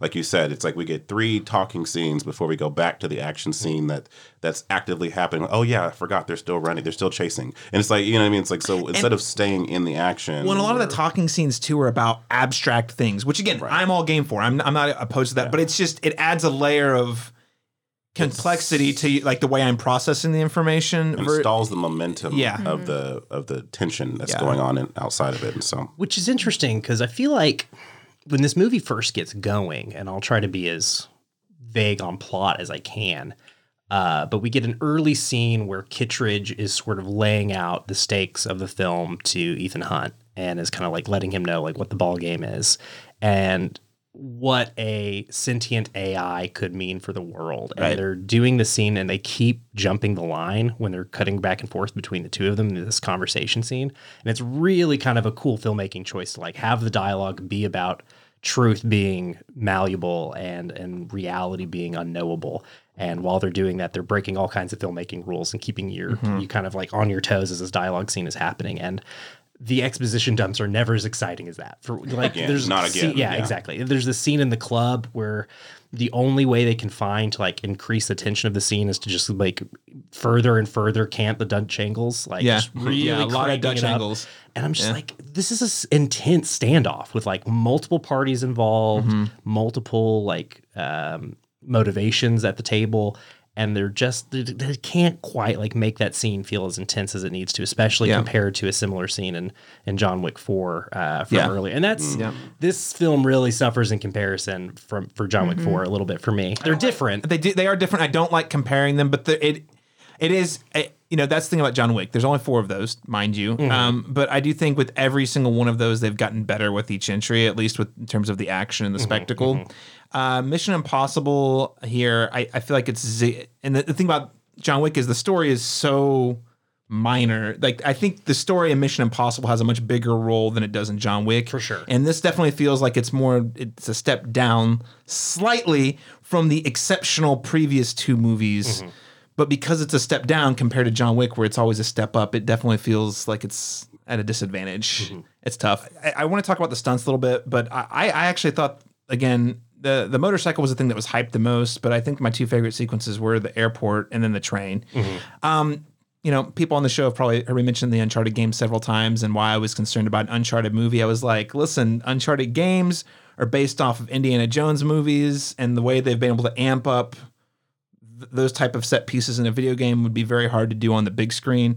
And the Uncharted movie absolutely did not do that. This movie, I was literally watching it. I was like, oh, this is Uncharted 2. This is the trains falling apart and they're trying to climb up it and not die. And I felt the same sense of like stress that I had never felt in a train sequence in a film before. Yeah. So I thought they nailed it. I mean, what did you guys think about the action set pieces, Laurent?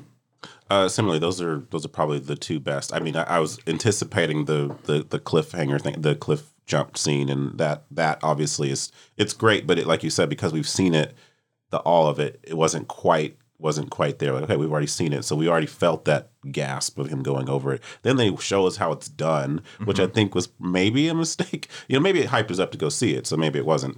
But I think in terms of the experience of watching the movie, it was a mistake because now we know how it was done. We saw, so it kind of sucked the wind out of it. If they had put the motorcycle jump at the very beginning of the movie, I think it would work better as well. Versus because this literally doesn't show up until the end, towards the 3rd act, and you're like the whole time you're just waiting for him. Right. And there's a whole moment when you see him doing a thing where you're like, oh, we know, but we, the audience, know what he's ultimately going to do, but he doesn't know what he's going to do. I don't know. Right. I just think it robbed the tension a little bit. A little bit of that, yeah. But the train sequence, like you said, is money. You know, like as each one went down, I was like, oh God, okay. So I was genuinely stressed. So I mean that I haven't felt that way in an action movie where the stakes were like, even though I know it's Mission Impossible and theoretically everyone's going to survive here, you know, I'm still like gasping, you know, so I thought that was a huge accomplishment. It's funny, this sequence in the movie we're talking about, this kind of final stretch, was the moment where the runtime did finally like hit me, because I was pretty keyed in and locked into the film for most of its runtime, but that last stretch, I caught myself kind of gaming out like, okay, well, the jump hasn't happened yet, and that's how he's going to get on the train, and then something's going to happen on the train that leads to the whole like them climbing up the falling tree. So I was kind of like gaming out like what the rest of the movie was going to look like, and that's never a good sign. Yeah. But again, I like the jump, but I'm with you guys. I do wonder if we didn't lose something in the run up, like. They add so many CGI elements to the jump that it's honestly a more impressive stunt just seeing like what they did to make that, you know, just seeing him go off the ramp that they built and you know, they added all these like digital clouds and like other kind of weather elements to like make it look, I don't know, prettier. I don't know what they were going for, but it just kind of like muddies up the image a little bit and kind of, I don't know, takes away from how impressive the stunt is. Yeah, for Tom Cruise having killed 7 motorcycles, to film this, it's just one of those things where you're like, and I hate saying this because I feel like, again, if we had no idea it was there and it was, I think we would felt differently. But it's like, was it worth it? I don't know. Yeah, I don't know. But I mean, it was still cool. But I don't know.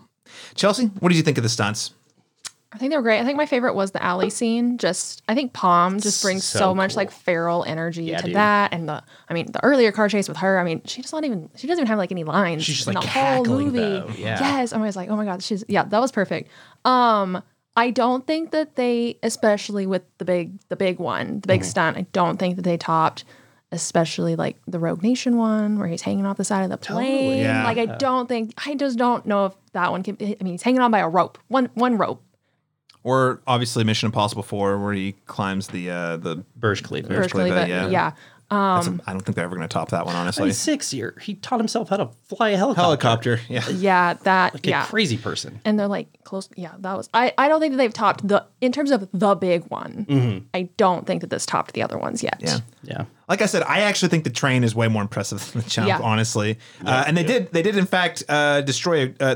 Firstly, they built that train themselves because apparently they couldn't find a train that was available that met the specifications they need. So they actually built the train that they then destroyed and blew up part of a bridge that I guess was going to get demolished or something. I did a lot of reading on it, and there was a whole thing in Europe. They were like, "Oh, we're going to let him destroy this bridge," but the government was already planning to destroy the bridge. I don't know. Anyway, they blew up part of a historic bridge to film the sequence. So, and that one I just thought was way more intense. I mean, there's freaking cooking oil sliding around. I'm like, oh God, that's so cool. That is like the funnest part of it is like the increasing stakes of it. Like each car they go through is like more dangerous. And like just a worse situation. It could have easily just been the same car 3 times. Then it would have felt repetitive. But it's like, oh God, it's like a video game. Like each chamber has a new element at it.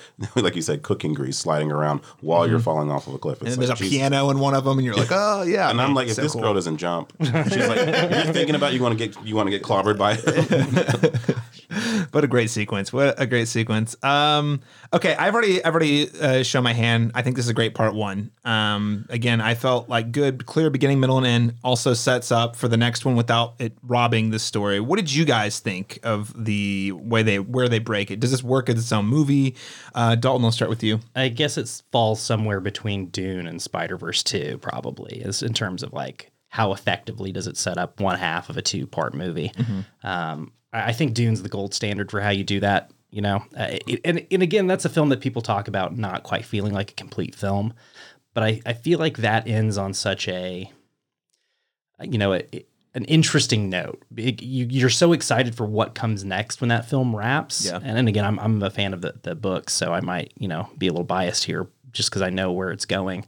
But it's such kind of an interesting place to put us. He's joined the Fremen, and this is his new life, and his old life has blown up behind him, and here's the next journey that comes. And with this,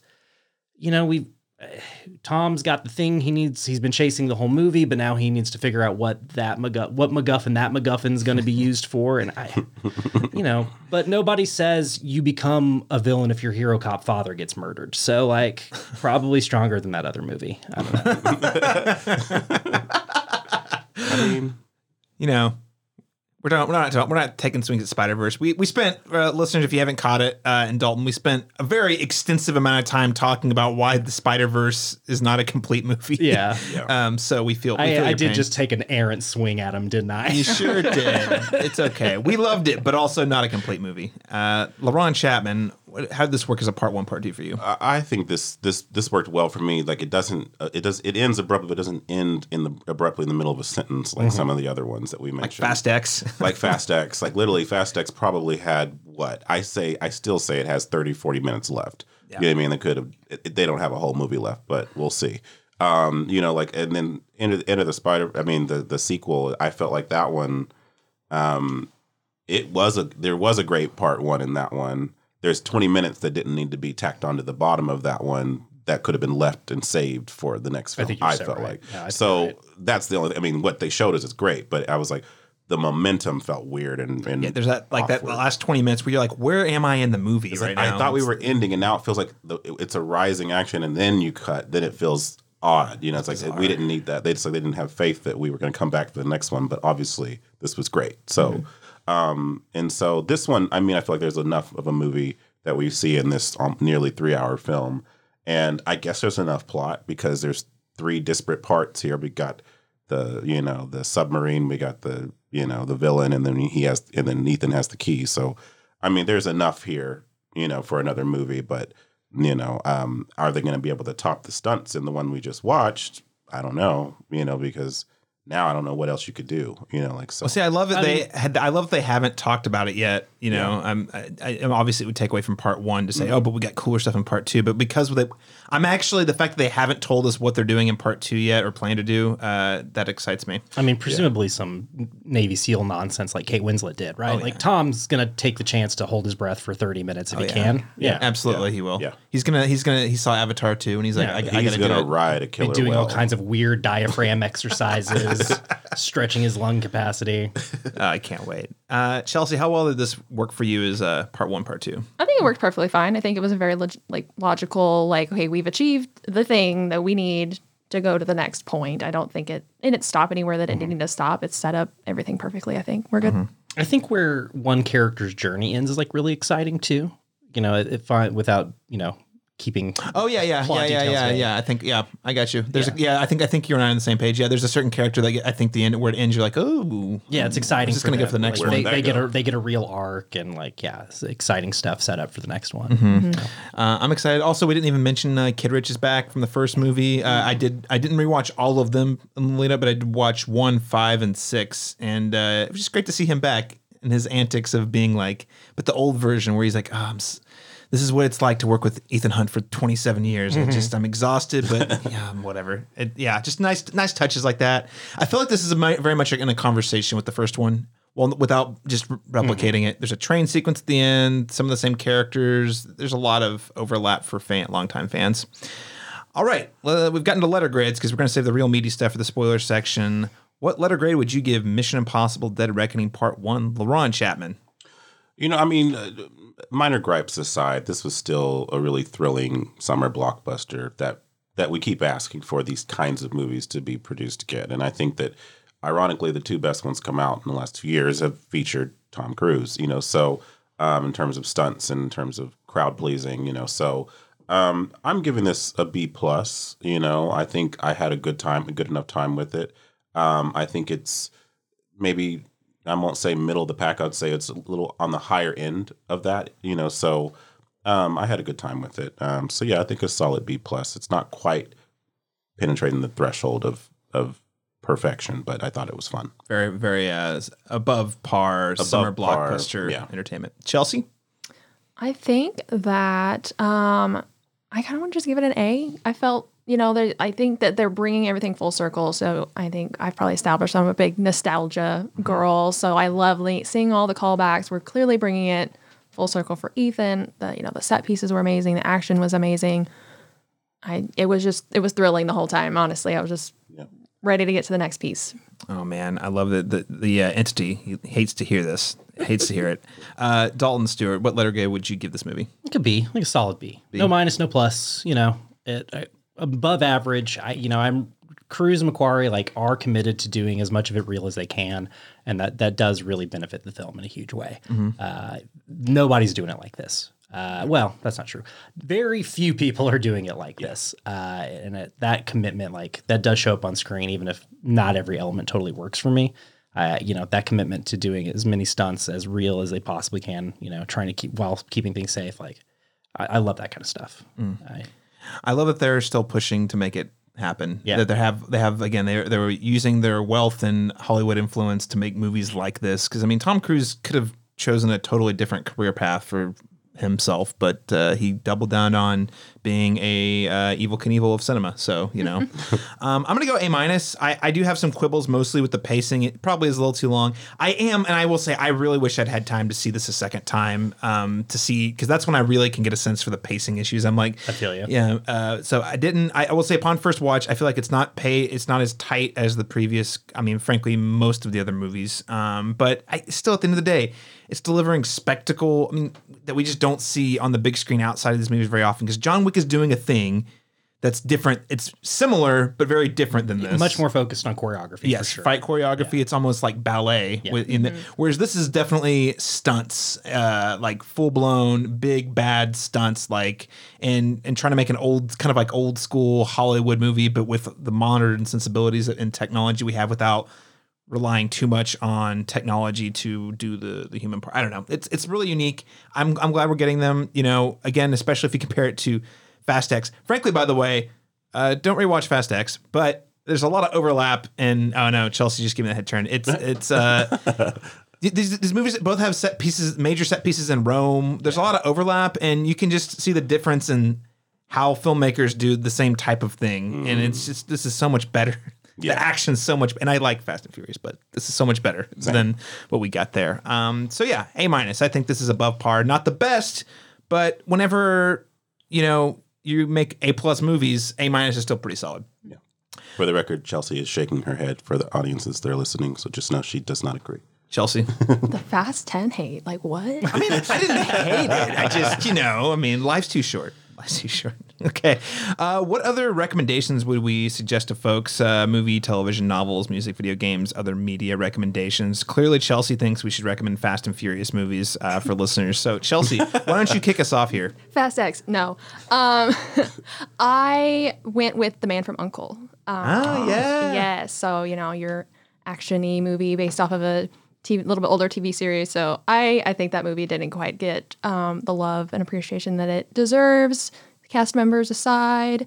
Yes, Man from U.N.C.L.E. Just great movie. Love it. Watch it. Enjoy it. It's super fun. I also didn't mention, I know it was for sure that he was not coming back if you've watched the end of Mission Impossible Fallout, but I will say there was no character that lived up to Henry Cavill. That was a void that was definitely not filled. For sure. Nobody can live Nobody up to Henry can. Cavill. Not that mustache. Come on.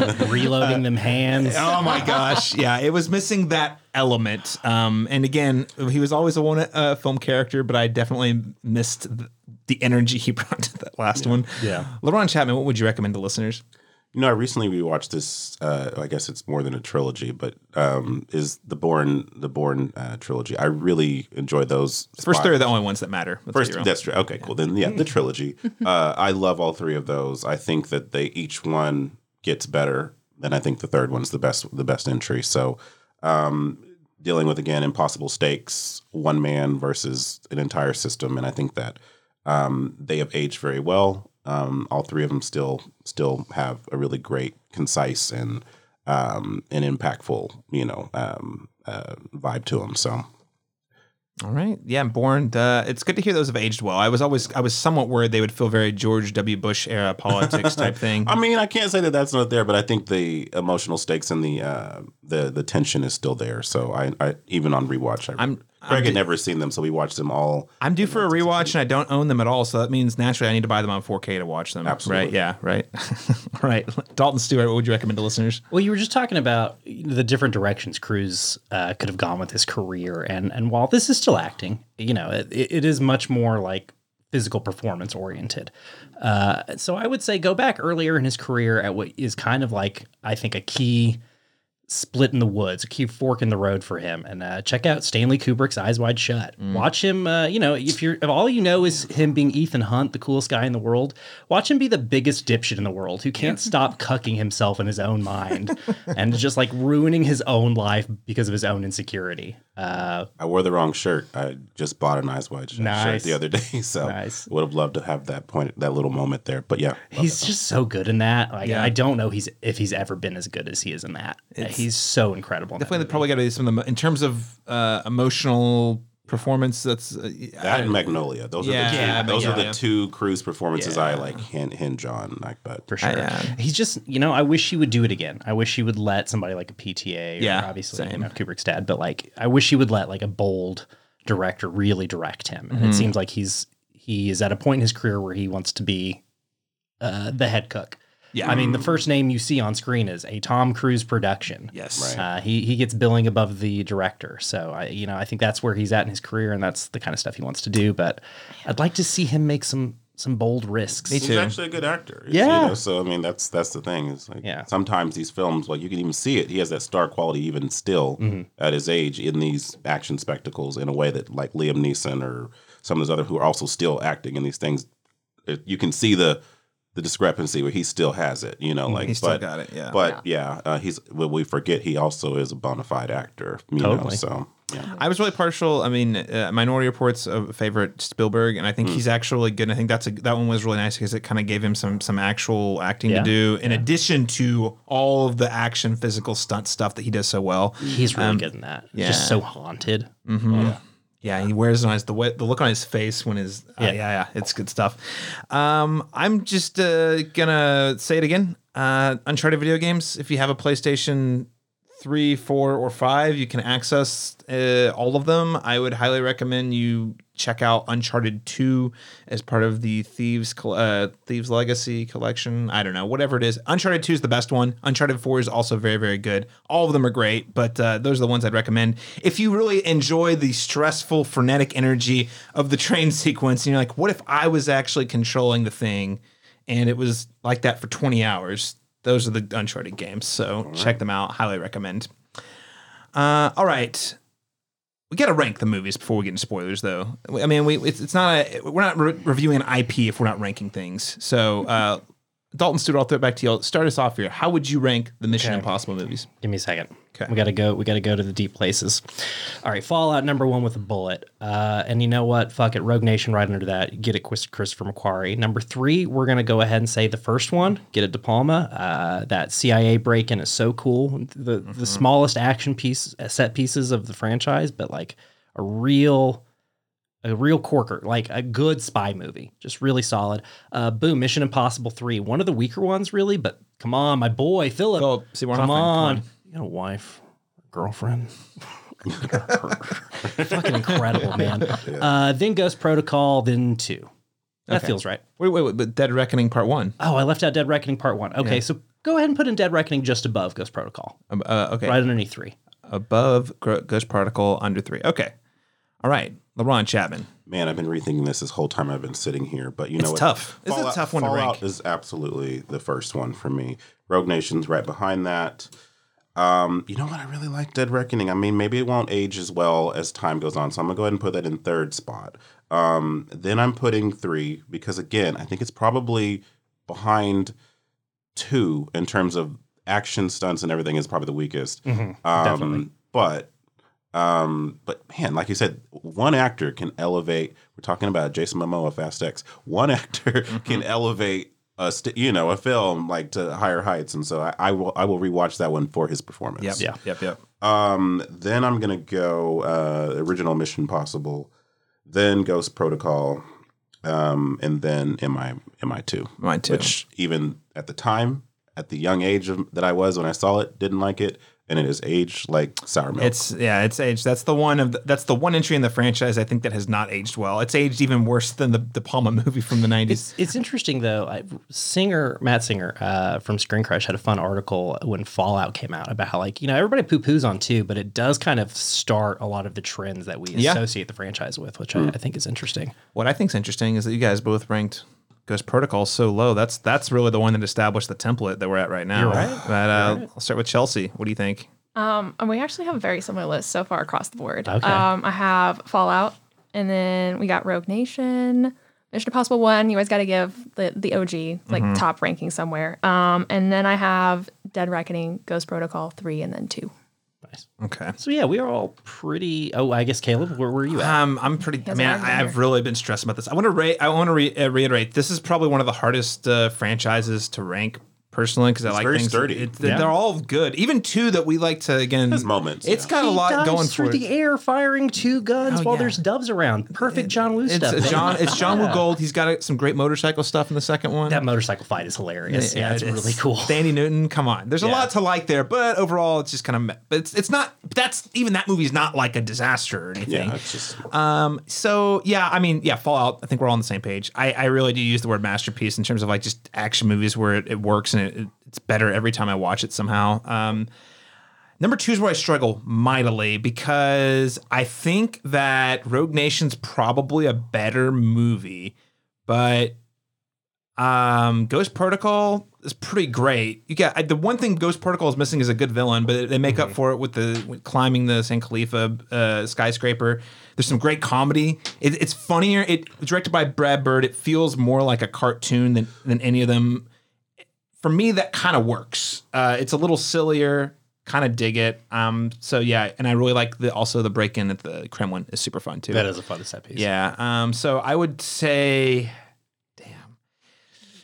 I'll say Rogue Nation. Yes, you couldn't say no to the motorcycle chase. It's not frankly, it's actually not the motorcycle chase. It's the freaking opera sequence. That is a banger, banger sequence. That's the thing.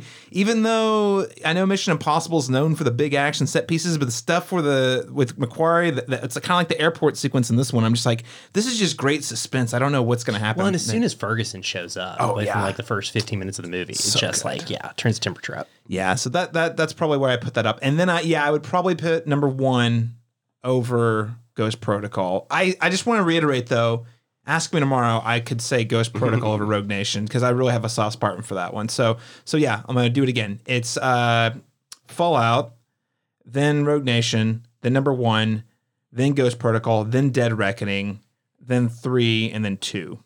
Okay. I want to reiterate though again, they're all really close at the top. I like all of them quite a lot. And I know I put Dead Reckoning in the lower section, but I think it's pretty great. So, whatever. Great movies. Not a one below 3 stars, I don't think. None. Yeah. No. All of them are at least 3-star movies. Yeah. In fact, and I think that's 2. I would even put number 3. A lot of people rag on it. I think 3 is even a 4-star movie, and it's on my lower part, lower ranking for me. Mm-hmm. So, all right, ladies and gentlemen, we are going to jump into spoilers for Mission Impossible Dead Reckoning. So if you don't want to know what happens, go ahead and tune out now. Sir, I urge you not to leave this road. Excuse me. Please. Hunt is uniquely trained and highly motivated. A specialist without equal, immune to any countermeasures. There is no secret he cannot extract, no security he cannot breach, no person he cannot become. He has most likely anticipated this very conversation and is waiting to strike in whatever direction we move. Sir, Hunt is the living manifestation of destiny, and he has made you his mission. Prime Minister?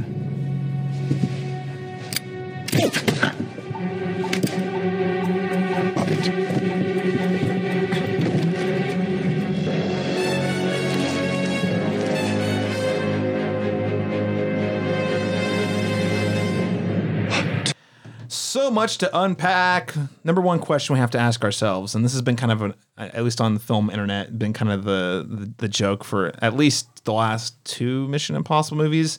Is Tom Cruise, are these movies about Ethan Hunt fighting X fill in the blank? Are they about making movies? You know what I mean? Yeah. Because they come up with these absurd tasks that they have to do. They have an impossible mission, which is to satisfy the audiences, and they always figure out a way to do it, just like Ethan Hunt in the movies. So, obviously in this one, that means he's fighting a rogue AI known as the Entity, which again is a terrible, awful name for it. It would be fine if they didn't say it so many goddamn times. And I think it's just so interesting that the movie is released the day before the SAG went on strike, with AI being a major part of the reason for the strike. So what is your read on this entry as an analog to making movies? What do you guys think? LaRon? Well, the movies have always told the future. And by the movies, I mean The Simpsons. And I missed the episode about this. I don't know. Maybe it's there and I've just forgotten and it's in the recess of my memory. But yeah, I mean, it's weird. It's timely that we're dealing with a very similar conflict, like in real life, but it's also not, because we're always thinking ahead, even in our subconscious, of the kind of horrors that could happen should certain things come into effect. And this just happens to be about AI. And it's also weird that we just talked about this in, Black Mirror touches on this. Yep. The first episode, with Salma Hayek. I mean, dealing with the literally the thing, the literal premise of what's happening with the strike. And so, yeah, I mean, I think there's a world, like you said, is it about this or that? I think it's about both of those conflicts at the same time. And I think that's the great thing about movies, is it could be used for thematic purposes, but could also have a philosophical commentary as well. And so I think it was the same with Top Gun also. I mean, there's that whole scene where he's like, there's a day where that you may no longer need men like me, because this is not how you do things, but that day is not today. You know what I mean? It's like Tom Cruise is making a stance saying we're going to make movies the way we used to, because that's the way to do it. Yeah. He's no matter what superhero movies and AI have to say about it. Exactly. He's the Brad Pitt and Babylon character in real life. It's like, we're going to keep going until they tell me I absolutely cannot, and so but yeah, I mean, I think there's some commentary to be had about both. There definitely can be read as pure entertainment, but there's definitely some philosophical elements that are interesting to kind of lean into in terms of what a sentient AI could mean for, the world, and so that's a really interesting thing to kind of chew on, afterwards. So, and what do you think that there's a human, also, just again, we didn't talk about it, but the fact that the Entity is using a human named Gabriel to be his vessel. All the biblical imagery is really fun. I thought that was fun. Yeah. Dalton, any thoughts on how to read this is about making movies? I don't know. You really are making me think about how this movie's about Tom Cruise fighting God. He is. The Entity, there's no rules. And I actually kind of like that. So a younger me would have said, I don't like that I have a bad guy where there are no rules, basically. But now I love it, because I feel like I'm with Tom Cruise. He doesn't know what he's up against. Yeah. It's possible. It definitely, I mean, it's all there, right? Like, they have to go to a full analog setup to, not be influenced by the Entity. By they, I mean, like the CIA and the elements of the IMF that are tracking Ethan Hunt throughout this mission. Also very cool, just the imagery of like all the people in the warehouse on the typewriters. CRT monitors. Yeah, it's so good. Yeah, the image of everybody like making hard copies of before their digital records are tampered with. Yeah, definitely like cool ideas here, and I think that's like one of the film's strong points is just interesting themes, just like a fun, compelling idea, and maybe that idea is not executed as well as it could have been, but definitely an interesting premise for a Mission Impossible villain for sure. Definitely something they have not done before, and it's tough because there's big shoes to fill with Sean Harris from Rogue Nation and Fallout, and then of course Cavill, who we've already talked about.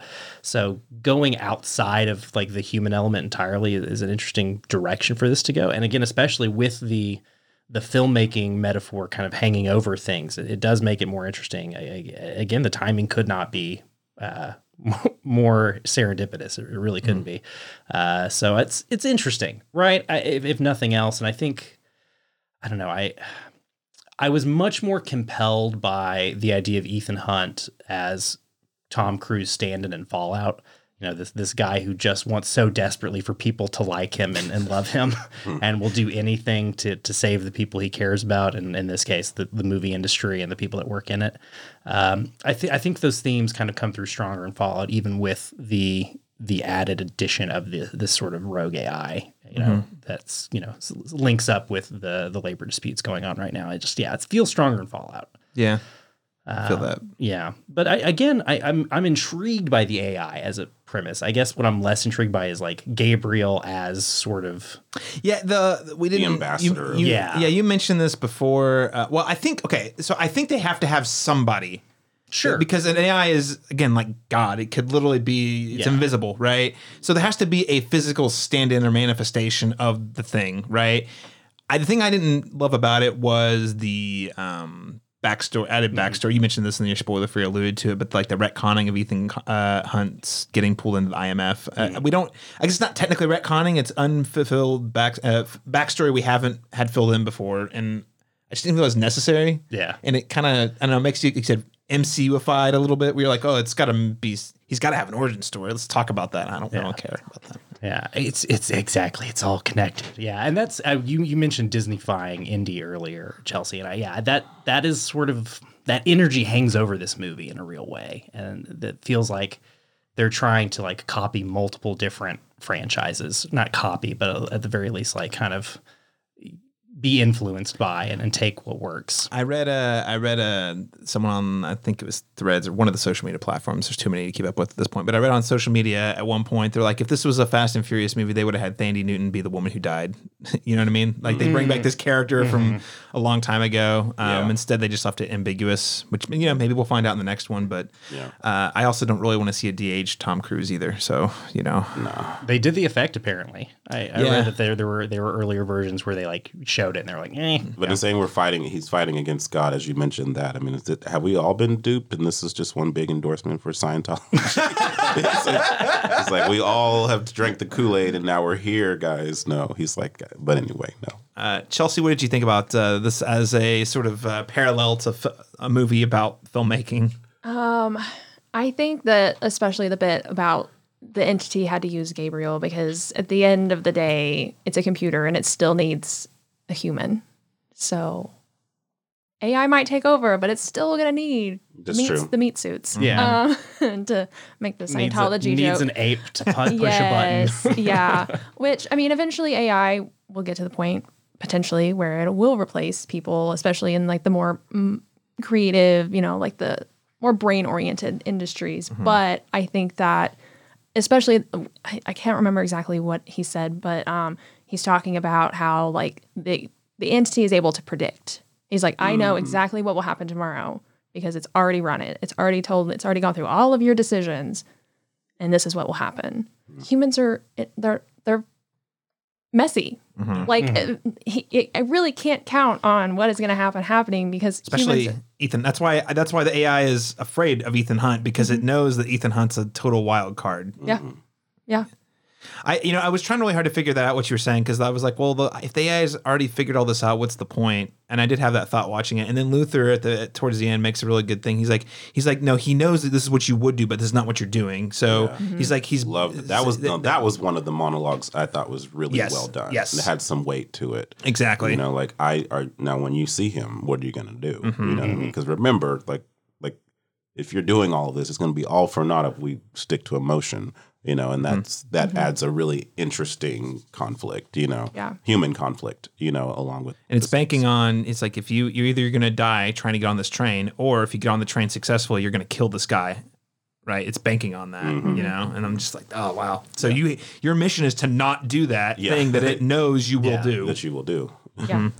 Yeah. It's just a fun complication for the story because so much of these movies are like the heisty element of them pulling off some crazy disguise or getaway, and like the idea that the villain can predict their clever scheme is just like a fun complication for these movies to have 7 entries in. Oh yeah. Yeah, for sure. I think that just going back to the humans are messy part, I think that that's where Hollywood is going to mess up. Because they're going to be using these AIs to make these perfect movies, but they're not going to connect with the audiences because it's the messy, it's the emotional nature, and like you're going to see these movies tank because it was perfect on paper. I mean, it's like that we saw the AI version. There's been AI versions of Wes Anderson films made, and you know they're not going to feel like what an AI could never make. Asteroid City, it could mimic it, but it's never going. It's not got the human element. Yeah. It doesn't have that cognitive ability. Well, it's also that debate versus like practical effects versus visual effects, and how like the practical effects always have more weight to them, and we have that, we see it in like, what is it, like Mad Max. That movie is going to age beautifully because of how they did take the time, the taxing time to make all of those stunts have substance and something tangible. Whereas like the remake to like The Thing, you know what I mean, with Mary Elizabeth Winstead, like, I mean, like, even though they recreated certain scenes, it looks shitty because it's like that technology is going to age just 2 years after that movie releases. And so, so there's just that element of like, when you put in that human element, that craft that only can be created by human hands and human minds and human thoughts, that's going to be, a crossroads for us, because like movies are going to feel empty and devoid of emotion, if we start going this route where we don't need that human element, those actors in it. So, Well, what's the point? But like, my genuine question is, what's the actual point? yeah. Output. Yeah. Output. Well, yeah. I know content. Yeah. I got it. I get Money it. I mean, without- I know that, but I mean, you're right though. People aren't going to like if the whole point of movies is people telling stories about people, and if it's an AI telling stories about people, it's missing the things. And why would people watch that? Right.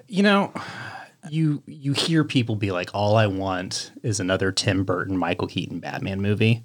And it does make you think there is a like portion of the film going populace that would be fine with their AI slop. That's true. And it's very depressing. That is. Yeah. Yeah. Because a group will watch that. That's the thing, is if they can remove all of what they're going to have to pay for in terms of salaries and everything like that, there's still going to be an audience that will keep that group alive. Yeah, but I mean, where were they for The Flash? If we're using that example, $55 million worth of them are there. Yeah. But I guess if it's cheaper to make, I guess it won't matter. That's what I'm saying. They're not paying the millions of dollars to the actors, so we'll still have content. It'll be shitty, and people will go watch it, but they're also not paying all this. So it's like it's going to be a lot cheaper to make and produce, and at some point, all of us will just be sitting here like. That's why I think that we wield the power, honestly. You know what I mean, to reverse this. So I mean, as much as I'm like, I love watching shit, and as much as I'm gonna go to Barbenheimer this next, but I'm thinking of everyone else that worked on those films, not the big machine that's gonna benefit the most from it. But like our streaming services, that's one way. I mean, if we all collectively did that at once, it might get their attention. You know what I mean? Because they can't make money without those subscribers, and so.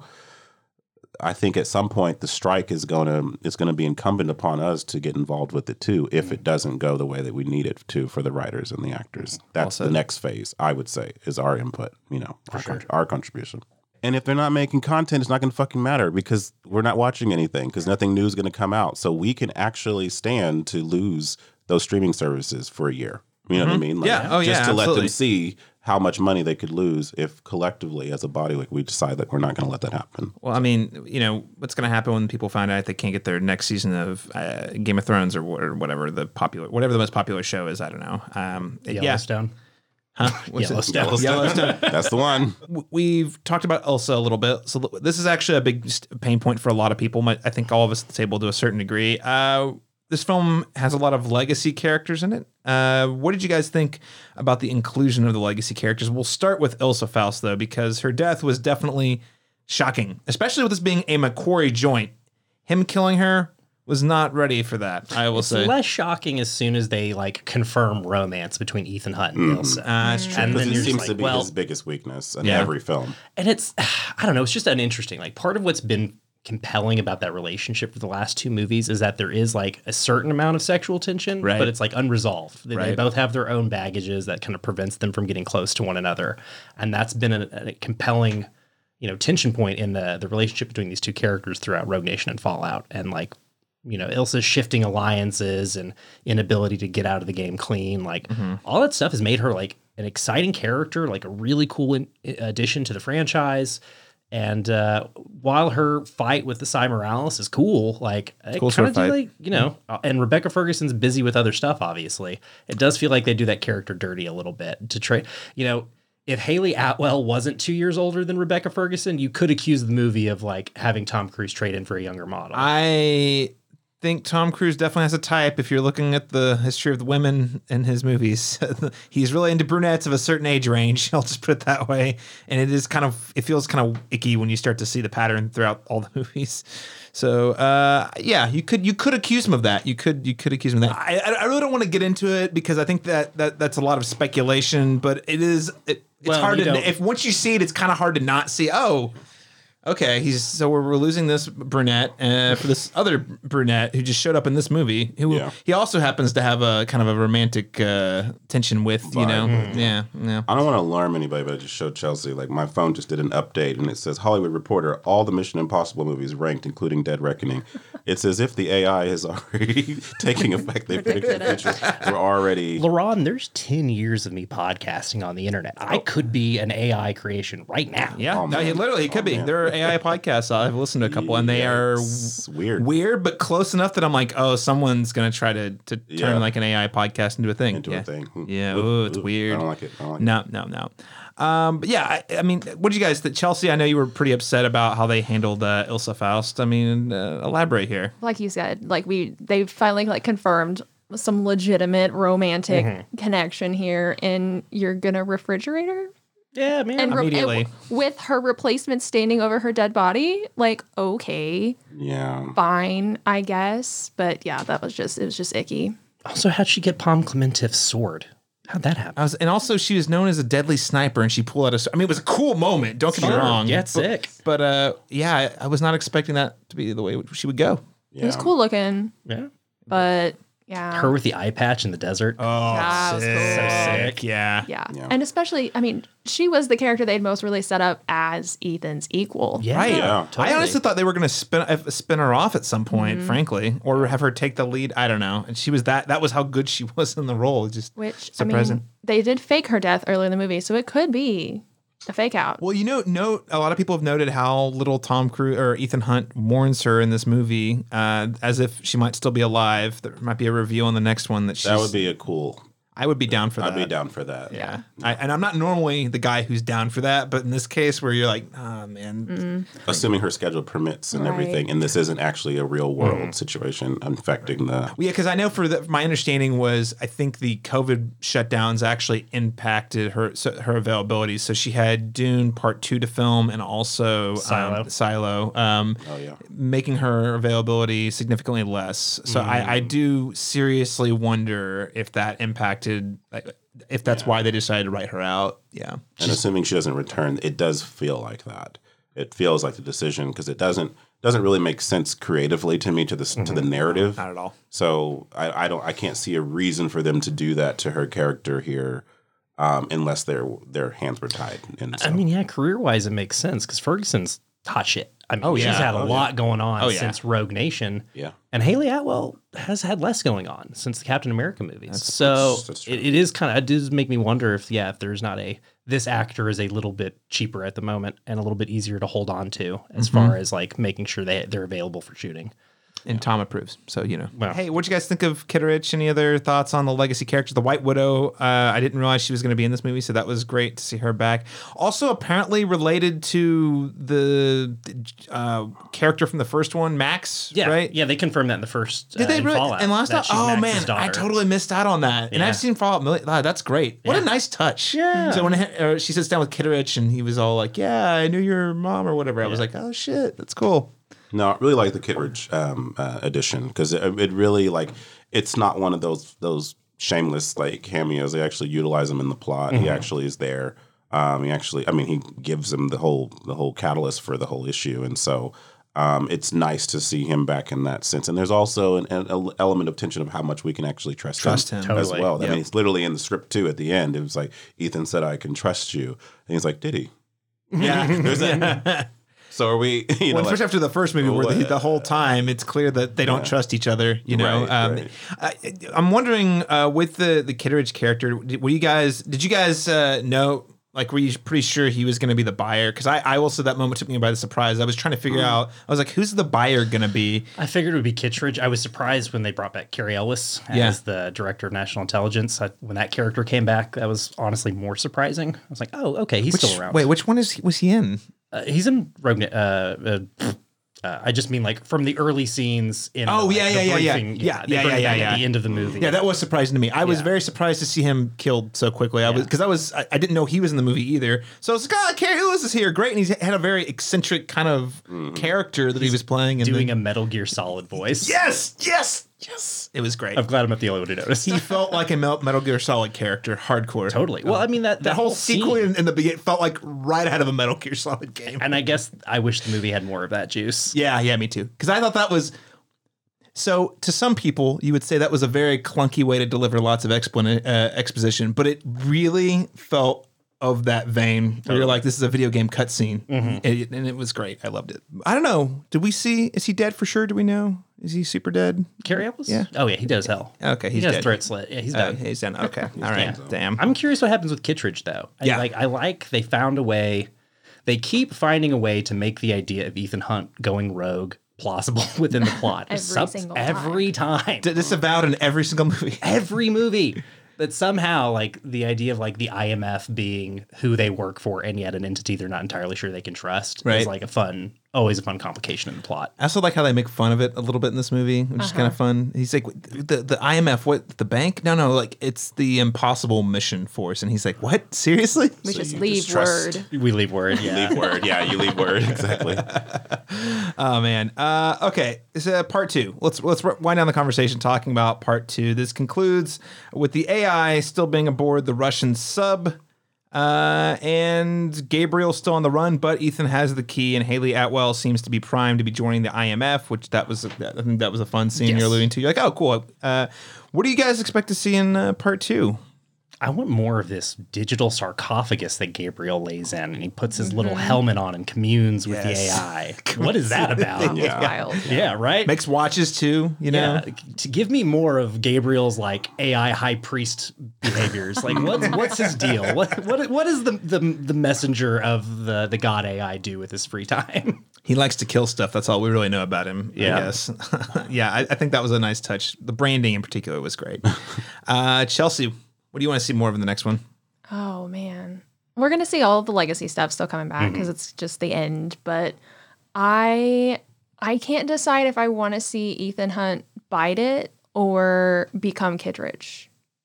Be the director. Become the director. Like I don't know because he's gone rogue so many times. Would that even be possible? But maybe. Would he be a good director though? I don't feel like he'd be a good director. I mean, but it feels fitting. I mean, career wise, that would make sense. Yeah. But I don't know. He's like it's like Top Gun Maverick. He's like you should have been like ranked so much higher than you are, but you just want to be the rogue guy. Yeah. The Maverick. Let's see. Laurent, what about you? What do you want to see? Yeah, I'm with Dalton. I want to see more explanation about the entity. You know what I mean? I want to see more like an exploration of what that is, like what the origin of that is. And again, Gabriel's, you know, like he seems to be the only one that knows, you know, like, and why is that? And, you know, like I'm curious to see, because it's just kind of exists as this omniscient thing in the goes to parties though. We know that. Well, there you go. Yeah. But just kind of like leaning more into what the threat is. Like we know what it can do, but like, what are the mechanics of it? And maybe, you know, if you want to put some explanation, give me some exposition about that, you know, like just so, you know, to lay that out so it's not just like kind of this looming idea that's not really explored. I think that makes more sense for the second one. Yeah. I like the idea that we don't fully understand it in the first one, and the second one they can kind of like actually lay down some rules that our heroes can confront. Yeah, I mean, I don't want it to get exposition heavy, but it would be really nice to get a little more clarification on the Gabriel Ethan Hunt thing. I just feel like there's a lot. It's implied that there's so much personal stuff between, or as our good friend Kendall Roy would say, there's too much peanut butter between the two of them, you know. And I want to find out what's the peanut butter. How did that happen? I don't want a whole dump, but Yeah. I don't fully buy Ethan Hunt's emotional stakes around this guy yet. This guy, yeah. Well, and it's the AI clearly picked Gabriel because it somehow calculated that it perceived Ethan Hunt as its greatest threat. Right. Why Gabriel is even the person. Exactly. So I want to see the why. What about Ethan Hunt? Other than that fact that he's just death defying in every turn that the AI picked him. Mm-hmm. Picked him as a threat, and and then like what did Gabriel do to him that was so terrible that that he would want to kill him? Mm-hmm. I don't know if I'm alone in this. Do you guys ever like find yourself thinking about what they would do, like what the contingency plan is if Tom dies in a stunt? Like surely him and Macquarie have like a document that's to be opened on Tom's untimely demise. So there's this thing called AI.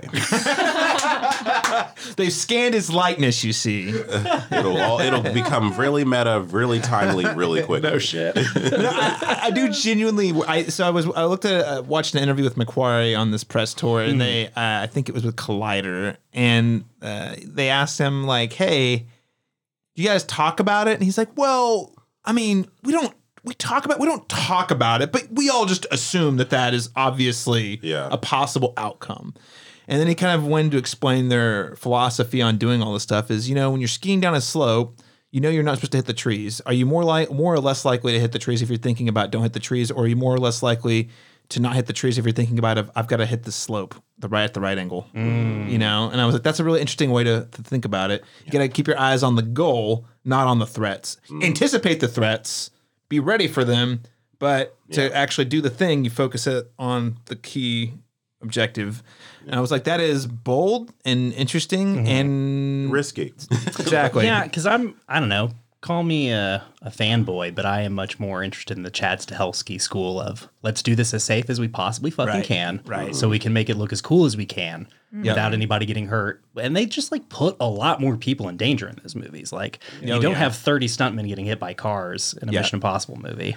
Like a part of me understands why he blew up at those people who are like talking during the thing. He's like, you guys don't understand. We can't have this. I mean, I don't agree with actors, Christian Bailing people, on set, but because I've been on the receiving end of that and it's not fun, Jake Gyllenhaal. But I think that in this case where you're dealing with real life stunts, real life things, like the element of safety is so vital to the production that anyone slacking off with a little distraction, anything, you know what I mean? Like he falls off a cliff because somebody, I don't know, their phone rang or something, I don't know. Yeah. Like, things like that can happen, and then, we're dealing with real life stakes. So they were making that during the pandemic when there was so much uncertainty about literally everything, the future of Hollywood being one of them. And I remember Tom Cruise is like, we have to get this right. We got to do, like, there's a reason we have these in place. It's because we're trying to make entertainment, not knowing if we're going to have another shot at it.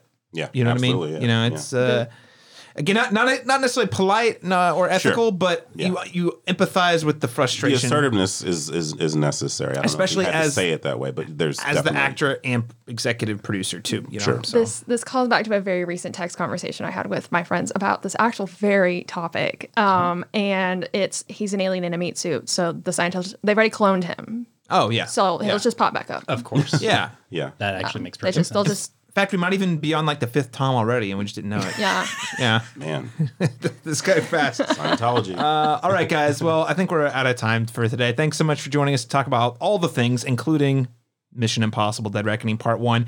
Can't wait for Part 2.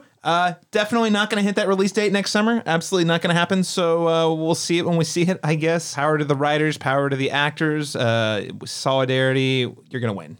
Keep it up. Dalton Stewart, where can people find you on the internet? You can find me at most places at Dollywood Squares. It's Threads, Insta. I'm not on Twitter anymore. Letterboxd. You got to drop the A in Squares for the Letterboxd handle because of character limits. But yeah, Dollywood Squares in most places, and you can hear me every single week on the Good Trash Genre Cast. We are currently doing our 2nd annual Summer of Lists. We took July off from watching movies and made some countdown lists. Fun. So we're doing top directors, top TV shows, favorite actors, and 10 films to teach the 90s. So Ooh, 10 films to teach in the 90s. That's a good one. technically 30-ish films because we all did separate lists. Yeah. All right. But yeah, that's what we're doing over there right now. So go check that out on your podcatcher of choice. Good Trash Genre Cast every single week. Awesome. Thanks, Dalton.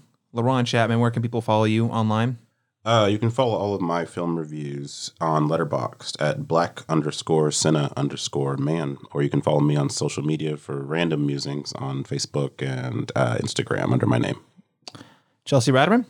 Yes, you can find me on all the things at Cinephile Chels. We've got Insta, we've got Threads, and I'm still on Twitter because until it Threads gets it together, I get it. always still be there. There's a couple of key features it's still missing, I think. Yeah. And you can find me on Letterboxd for movie reviews, Twitter just barely. Like I'm basically recycling content from other platforms and putting it on Twitter. But yeah, on Twitter and Instagram, C-Masters Talk. That's letter C-Masters Talk.